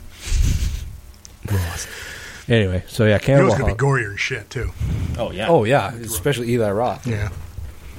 And then the fact that he's like doing a commentary track or whatever on this Blu-ray just goes to show that, clearly this is some kind of inspiration for him. So yeah, if you didn't already think so, this kind of proves it. Mm-hmm. So we've got to go to the effects guy and say, okay, now I need at least 50 edible fake cock. I'm going to do a lot of takes on this one.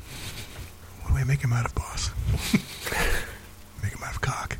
I think it's edible. Don't ask me these questions. Yeah, you're the detail guy. I just got the ideas, man. Out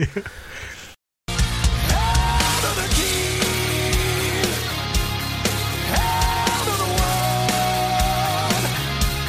knee under the crowd, stand in the sun. Out of the key. Okay, so now we're in our Stephen King news. I got to go. Stephen King has a new novel coming out. It's called Mr. Mercedes, set for release on June 3rd. Looks like the premise is, in a mega-stakes, high-suspense race against time, three of the most unlikely and winning heroes Stephen King has ever created try to stop a lone killer from blowing up thousands. In the frigid pre-dawn hours in a distressed Midwestern city, hundreds of desperate... Is this the whole fucking story, Taylor? Just that was the synopsis that was on the website, was that whole thing. If you don't want to read the whole thing, don't read the whole thing. What the fuck do I care? I'm already going. There's a trailer for it also, by the way. Yeah. That's weird. Okay, yeah. In the frigid pre-dawn hours in a distressed Midwestern city, hundreds of desperate unemployed folks lined up for a spot for a job fair. Without warning, a lone driver plows through the crowd in a stolen Mercedes, running over the innocent, backing up and charging again. 8 people are killed, 15 are wounded. The killer escapes. In another part of town, months later, a retired cop named Bill Hodges is still haunted by the unsolved crime. When he gets a crazed letter from someone who self-identifies as the Perk and threatens an even more diabolical attack, Hodges wakes up from his depressed and vacant retirement, hell-bent on preventing another tragedy. Brady Hartfield lives with his alcoholic mother in the house where he was born. He loved the feel of death under the wheels of the Mercedes, and he wants that rush again. Only Bill Hodges, with a couple of highly unlikely allies, can apprehend the killer before he strikes again. And they have no time to lose because Brady's next mission, if it succeeds, will kill or maim thousands. Mr. Mercedes is a war between good and evil from the master of suspense, whose insight into the mind of the obsessed, insane killer is chilling and unforgettable. Anyway, so this... I mean, I would say this sounds like a change for Stephen King, but he's done a lot more stuff like this lately. He's done suspense before. He turned out one 2 years ago called 11/22/63, and it was, of course, that's when John Kennedy was shot, and the story is predicated on just some average schlub who finds a means to go back in time, and the time he can go back to just by the circumstances surrounding this portal is right before Kennedy gets killed. So we can go back and stop it, but of course the kindly old guy that gives him access to this portal, says careful what you wish for, kind of thing. So anyway, it has to do with a fantasy. It's a hell of a story. It's an awesome book. It's a great book. And he goes back, and he can keep coming back and forth because he knows where the portal is. But he continues to age, even though when he comes back through the portal, it's right back where he left, exactly the second he left. Mm-hmm. Nothing's changed in his time. He has aged however long he's been gone. Right. And everything resets. So when he goes back through the portal, back in time, it's back the way it was when he goes back. So anything he does and changes, he's got to be prepared to stay back there. Otherwise, the changes won't be in place. So it's interesting. A lot of time paradox, and if you're into that kind of stuff, it's written very, very well. It's not a horror story, right? But it's a hell of a book. It's one of the better ones he's turned out in the last 8-10 years.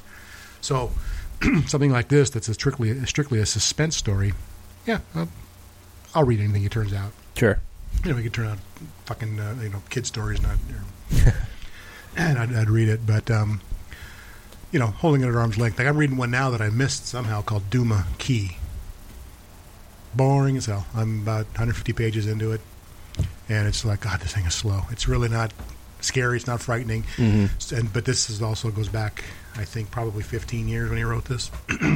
So there was a time where if he wasn't writing horror, he was largely missing the mark. But he continued to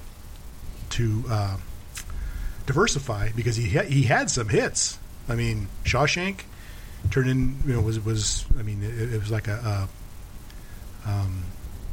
major accomplishment because it was one of the few Stephen King stories that became a hit movie. Yeah. Stand By Me. That's right. I always forget that. Yeah, major successful movie. The thing about those two stories, those were short stories. Mm-hmm. Those were not his long tomes, his long protracted novels written over 3 to 4 years. Really, Shawshank was? No, Shawshank was a short story. Oh, I did not know that. One of the better movies, certainly not the best, and people would even argue with me that it was even one of the better ones. Running Man, that was a short story. Mm. When he was in his Richard Bachman phase, when he was writing under a pen name back in the 80s.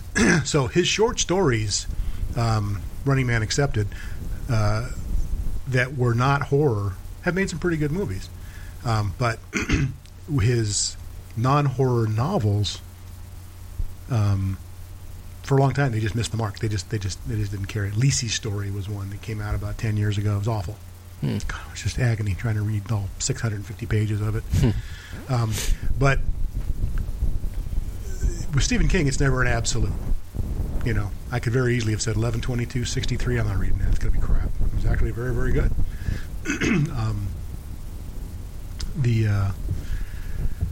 I'm brain dead on the one I just finished. His latest one.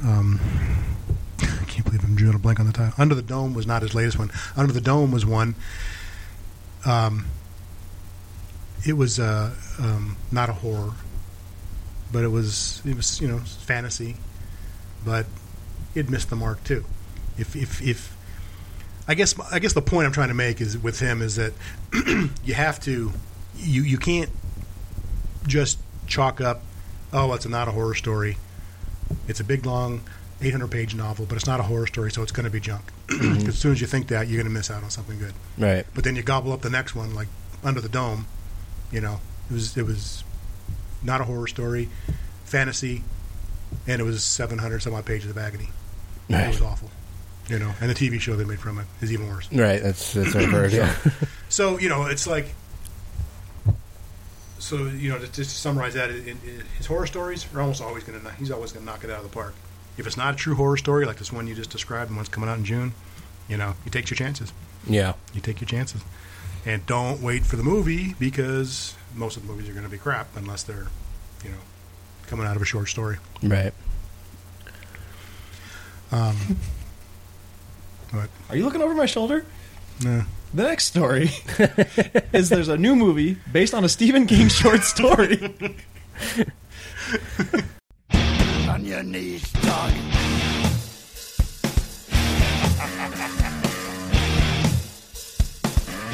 All hail. Bow down to the king. Bow down to the... That is weird. 3 times. Yeah, it's a short e-story called Bad Little Kid that was released in France and Germany on March 14th, being optioned for a feature film by Laurent Bouzereau and his production company Nedland Media Incorporated, and Bouzereau plans to direct. He previously wrote and directed the 2011 TCM film A Night at the Movies, The Horrors of Stephen King, which featured King discussing horror films and their popularity with moviegoers. Bad Little Kid centers on a man whose life changes forever when he realizes that a mysterious boy is causing the deaths of people he loves. Mm-hmm. When it was a bad little girl, it was called Carrie.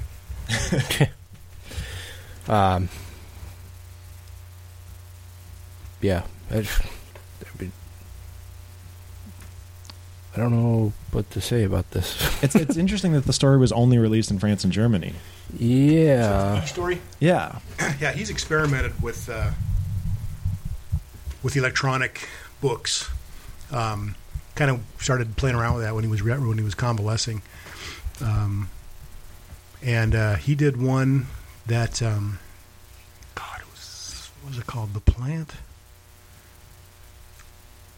And it was something that was exclusive through Amazon 15 years ago. I mean, whenever he got hurt, I can't remember how far back that goes. Excuse me. But it was a serial, and you could get. It was kind of cheap. I mean, the whole thing, when it was all finished, would end up costing you about $30. Price of a hardback novel to go buy it. But he did it on a serial basis, and it was just experimenting with media is really what it came down to. But I guess the story was just so bad, and it was something Stephen King does. It was some of his self-indulgence. He was playing with an experiment, right? And taking some concept that probably in his head was awesome for a story, which that's how writers make their money, and it just didn't translate to something that someone like me, I can forgive a lot of bad story when I'm holding a book for some reason. If to do it on a Kindle or something, if it's shit, turn the light off. I'm not looking anymore. No forgiveness. It's the nature of how I read. And this thing was all electronic. Unless you just printed it out yourself on your own printer, you can only read it on your screen. And so apparently that, combined with the fact that it was just a bad story, I don't think it went anywhere. I don't think he even finished it. I don't think it was ever, and I don't know if it was refunds provided, but it was a bad experiment. It just went south. These things that, like he just described, just in France and Germany, I think he's worldwide. He's an icon in literary circles. He can experiment with anything he wants. Yeah, he can try anything he wants wherever he wants. Sure. Yeah, that's the thing. Somebody will sponsor it.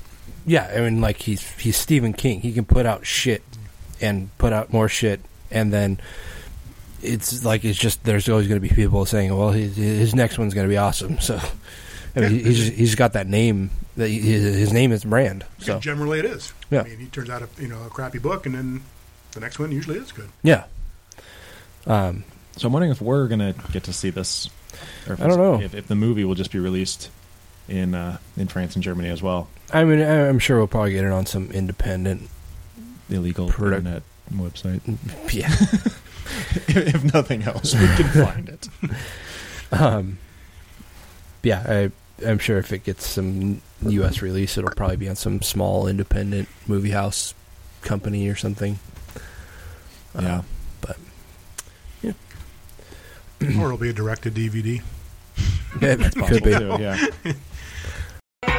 Stand in the place where you live. Now think about direction, wonder why you have it now. Stand in the place where you were. Now face where. Think about the place where you live, wonder why you haven't people. Okay, here it is. Our last news story. We talked to you before about the not necessarily remake, but like the first actual feature film of The Stand that they're working on. And there's been some casting done. Wait, they're remaking The Stand? I mean, they're making a theatrical movie of it? Yeah. Yeah. Big mistake. That's what I'm thinking too. Yeah. Can carry on. I didn't mean to interrupt. Well, first off, Josh Boone, who recently he just recently did the adaptation of The Fault in Our Stars, which is apparently a book. My fiance just told me that this morning, or no, sorry, last night. Yeah, it's by John Green. Right. I'm not familiar with it. I don't know. About a 16-year-old cancer patient named Hazel. All right. Why that qualifies him? Nobody names kids Hazel anymore. Why that qualifies him to write and direct this movie, I don't know, but he is writing and directing it.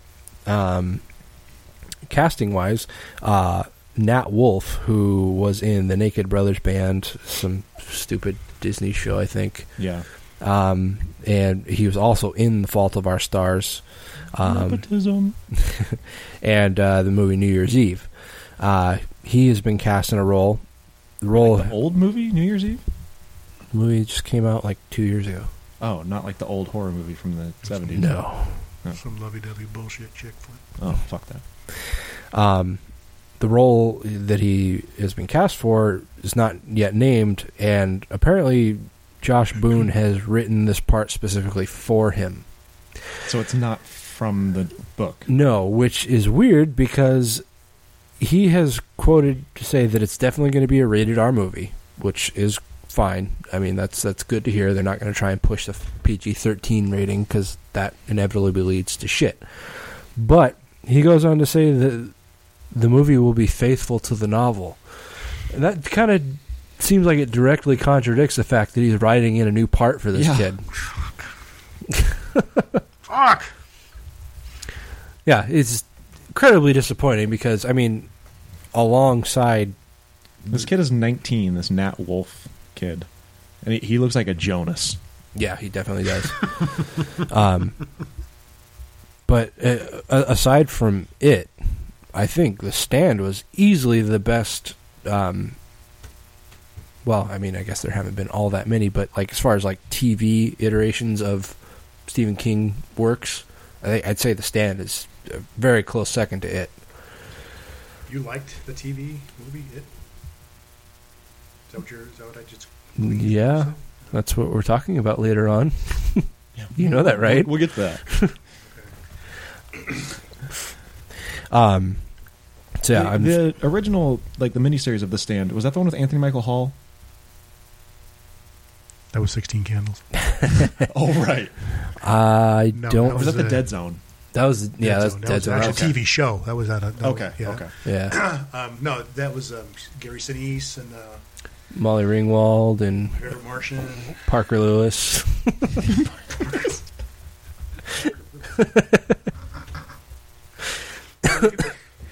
Put a cast together, and then invariably they will fuck it up by putting someone like Parker Lewis. Put this dynamite cast together, and then starring what's his name, Corbin, fucking Corky Nemec. whatever, fuck it is. Yeah, let's call him Parker Lewis. Oh, no. Actually, The Stand. The Stand was actually a pretty good movie, and if you ignore the fact that it came from what is arguably Stephen King's best book by most fans' standards, ignore that fact as a standalone story, it's not bad. It's not a bad TV movie. It was 8 hours. Was it that long? Was it like a fortnighter or something, or was it only 2? I don't know. I want to say it was like 4 hours. 4 hours. Okay. I can remember several years ago, this was back when Netflix was still kind of in its infancy. Mm-hmm. You had actually rented it from Netflix, and the disc wouldn't play because it couldn't decompress fast enough. Oh, yeah, I remember that. Yeah. Yeah. So, I mean, that's how long this movie is. 366 minutes. Fucking Netflix. So 6 hours. 6 hours. Okay, so it's... Okay, well, shit. So with commercials, yeah, that would have been 4 nights. That's what I thought. Okay, well. So a true miniseries. And when we get into the main subject matter, I'll elaborate my thoughts on it more. But yeah, that was when they gave it a fighting chance to achieve some of the detail. Yeah. In the actual written story. However, it still fell unbelievably short of the horror in the story. Yeah, I mean, It was an adventure. The movie was an adventure story, yeah. in my opinion. It was not a horror story. The Stand, yeah, exactly. The Stand, the TV movie, or the miniseries, it kind of presented it as like this biblical battle, basically. But the book wasn't. I mean, it had those elements to it, but that's not so much what it was about. I mean, I think that. Well, the book, if this is what the subject matter is, the book was essentially humans, through their own hubris, basically allowed the demise of the world. Right. I mean, basically, and what that then allowed was the evil, which was personified in a person named Randall Flagg, to do what he had been waiting for millennia to do, is take over the world, because now there was very, very little resistance. Was Randall Flagg like he was like this kind of like ancient evil thing? If you're a Stephen King fan, there are certain threads that run through everything he does, Mm-hmm. and the person who is Randall Flagg could arguably be Leland Gaunt in Needful Things. He could be I'm drawing a blank in The Gunslinger. Someone who could be Randall Flagg has appeared in countless references in Stephen King stories, and that's what he does. When you read the whole body of works over 30 years, like I have, or like most of his fans have, there are strings of consistency that run through all of his stories. And so Randall Flagg is, he's this ancient evil that, is he Satan? Maybe. But he's someone who's basically, if he's not Satan, he's pretty much got all the juice Satan has. Right. And now is in the Stand, now is his opportunity to come in, because there's virtually nobody standing in his way. Right. So he thinks. Except the ragtag game. Except fucking Gary Sinise. And Shawnee Smith. Maybe at a time. When she was in the remake of The Blob, I'd say, yeah. As time was Rob Lowe? Yeah. And fortunately for us all, Rob Lowe gets blown up.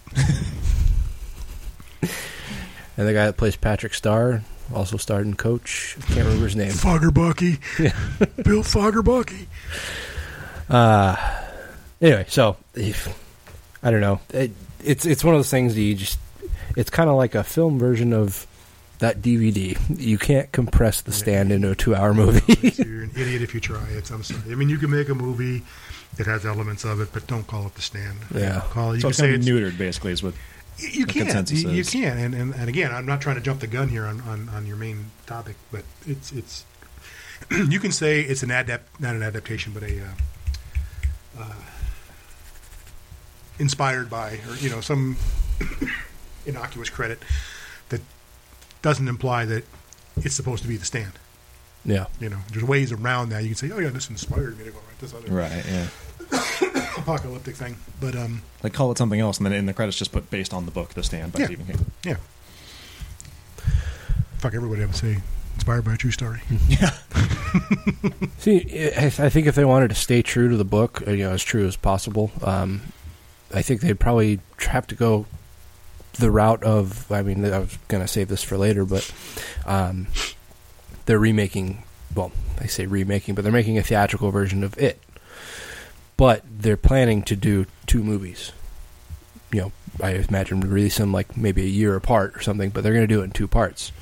So I think that's the only real way you could do such a lengthy book any kind of justice and give it the time that it needs to kind of grow and develop the story, especially something like The Stand, which I guess lengthwise the book itself, I think it's probably about as long as it.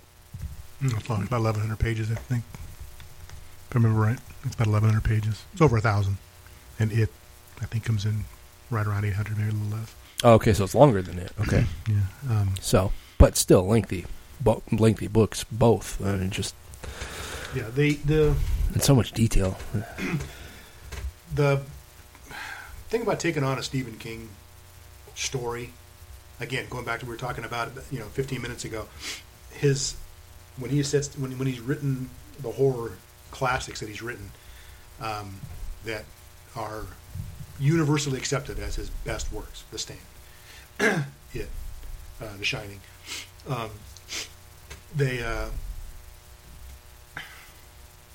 The reason those are so good is because the situations, the environments, the locations, and most of all the characters are relatable. There's always a few weirdos in there that are just like fantasy characters. It's like there's nobody like that out there. He just put that in there just to kind of keep the story moving along. Sure, every author will do that, but Stephen King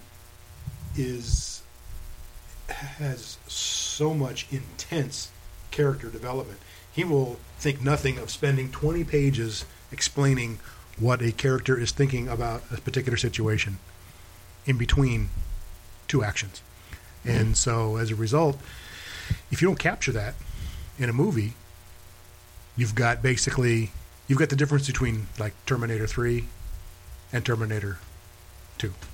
Right. Terminator 2, where there was almost no mistaking why the characters were doing what they were doing, what they were thinking. T3 was an action movie. T3 was like bang, bang, bang, bang, bang. Great effects, great action. Had a beginning, a middle, and an end. But at the end, it's like, okay, why were we here? And Stephen King movies come off that way. Because you can't capture cinematically the detail that's in a book. And if you try, you have what basically happened with it was originally written as a 16-hour miniseries. Jesus. Holy Christ. Okay? This is back before you guys were born. Miniseries were true miniseries. You look at Roots, Rich Man, Poor Man. There was a series called The Bastard. It was a Revolutionary War saga. Those were true miniseries. They went on for like 2 weeks every night. Now, network programming logic was a lot different back then. People's attention spans were longer than an hour at a time. Yeah. And there was no internet, so TV was your visual entertainment, and these were thought provoking, and they were taken from novels. They were thought provoking. They captured the spirit and the mentality, but they had plenty of time. They had like 20 hours of final film to broadcast. They captured all that. Yeah. I don't know what that means in unedited film. Hundreds of hours, who knows? But those days are gone. People's attention spans are just aren't there. Remote controls, they dominate. Internet, forget it. People, Facebook, all that shit that occupies your guys' time.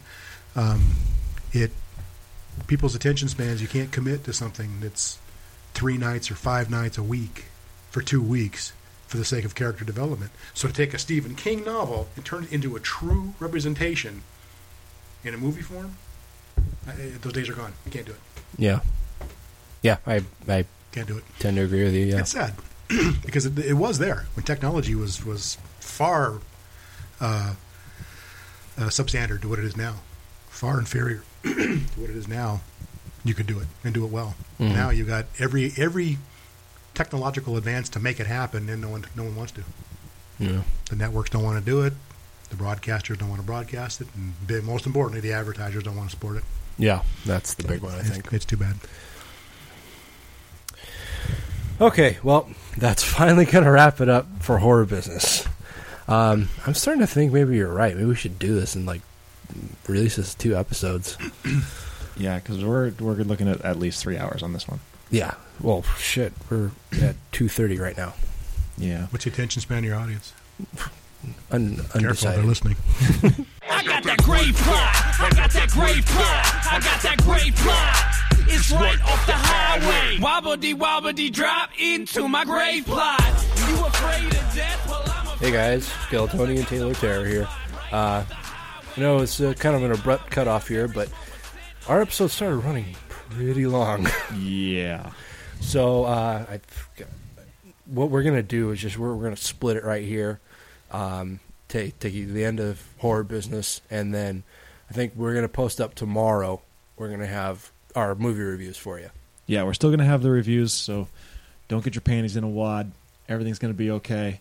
Pet Sematary and It we ran the reviews, and we're going to have them for you tomorrow. Yeah, and it should be fun. That's where my dad really gets into like some good discussion about Stephen King and his works and stuff. So look forward to that. Be there. Good night, everyone. And good luck. And goodbye. And good luck.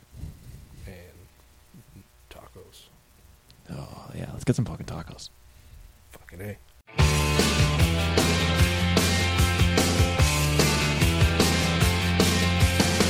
Under the October with the steamboats, ancient goblins and wallows come at the grand line making a sound. The smell of death is all around. And at night when the cold wind blows, no one cares, nobody knows. I don't wanna be buried in a pet cemetery.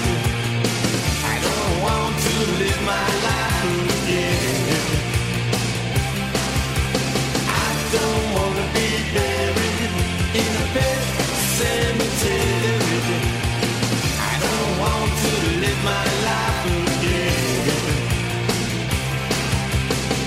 Fall addicted to the sacred place. This ain't a dream, I can't escape. Molars and fangs that are picking up bones. Spirits moaning among the tombstones. And at night when the moon is bright, someone cries something ain't right. I don't wanna be buried in a pet cemetery. I don't want to live my life again.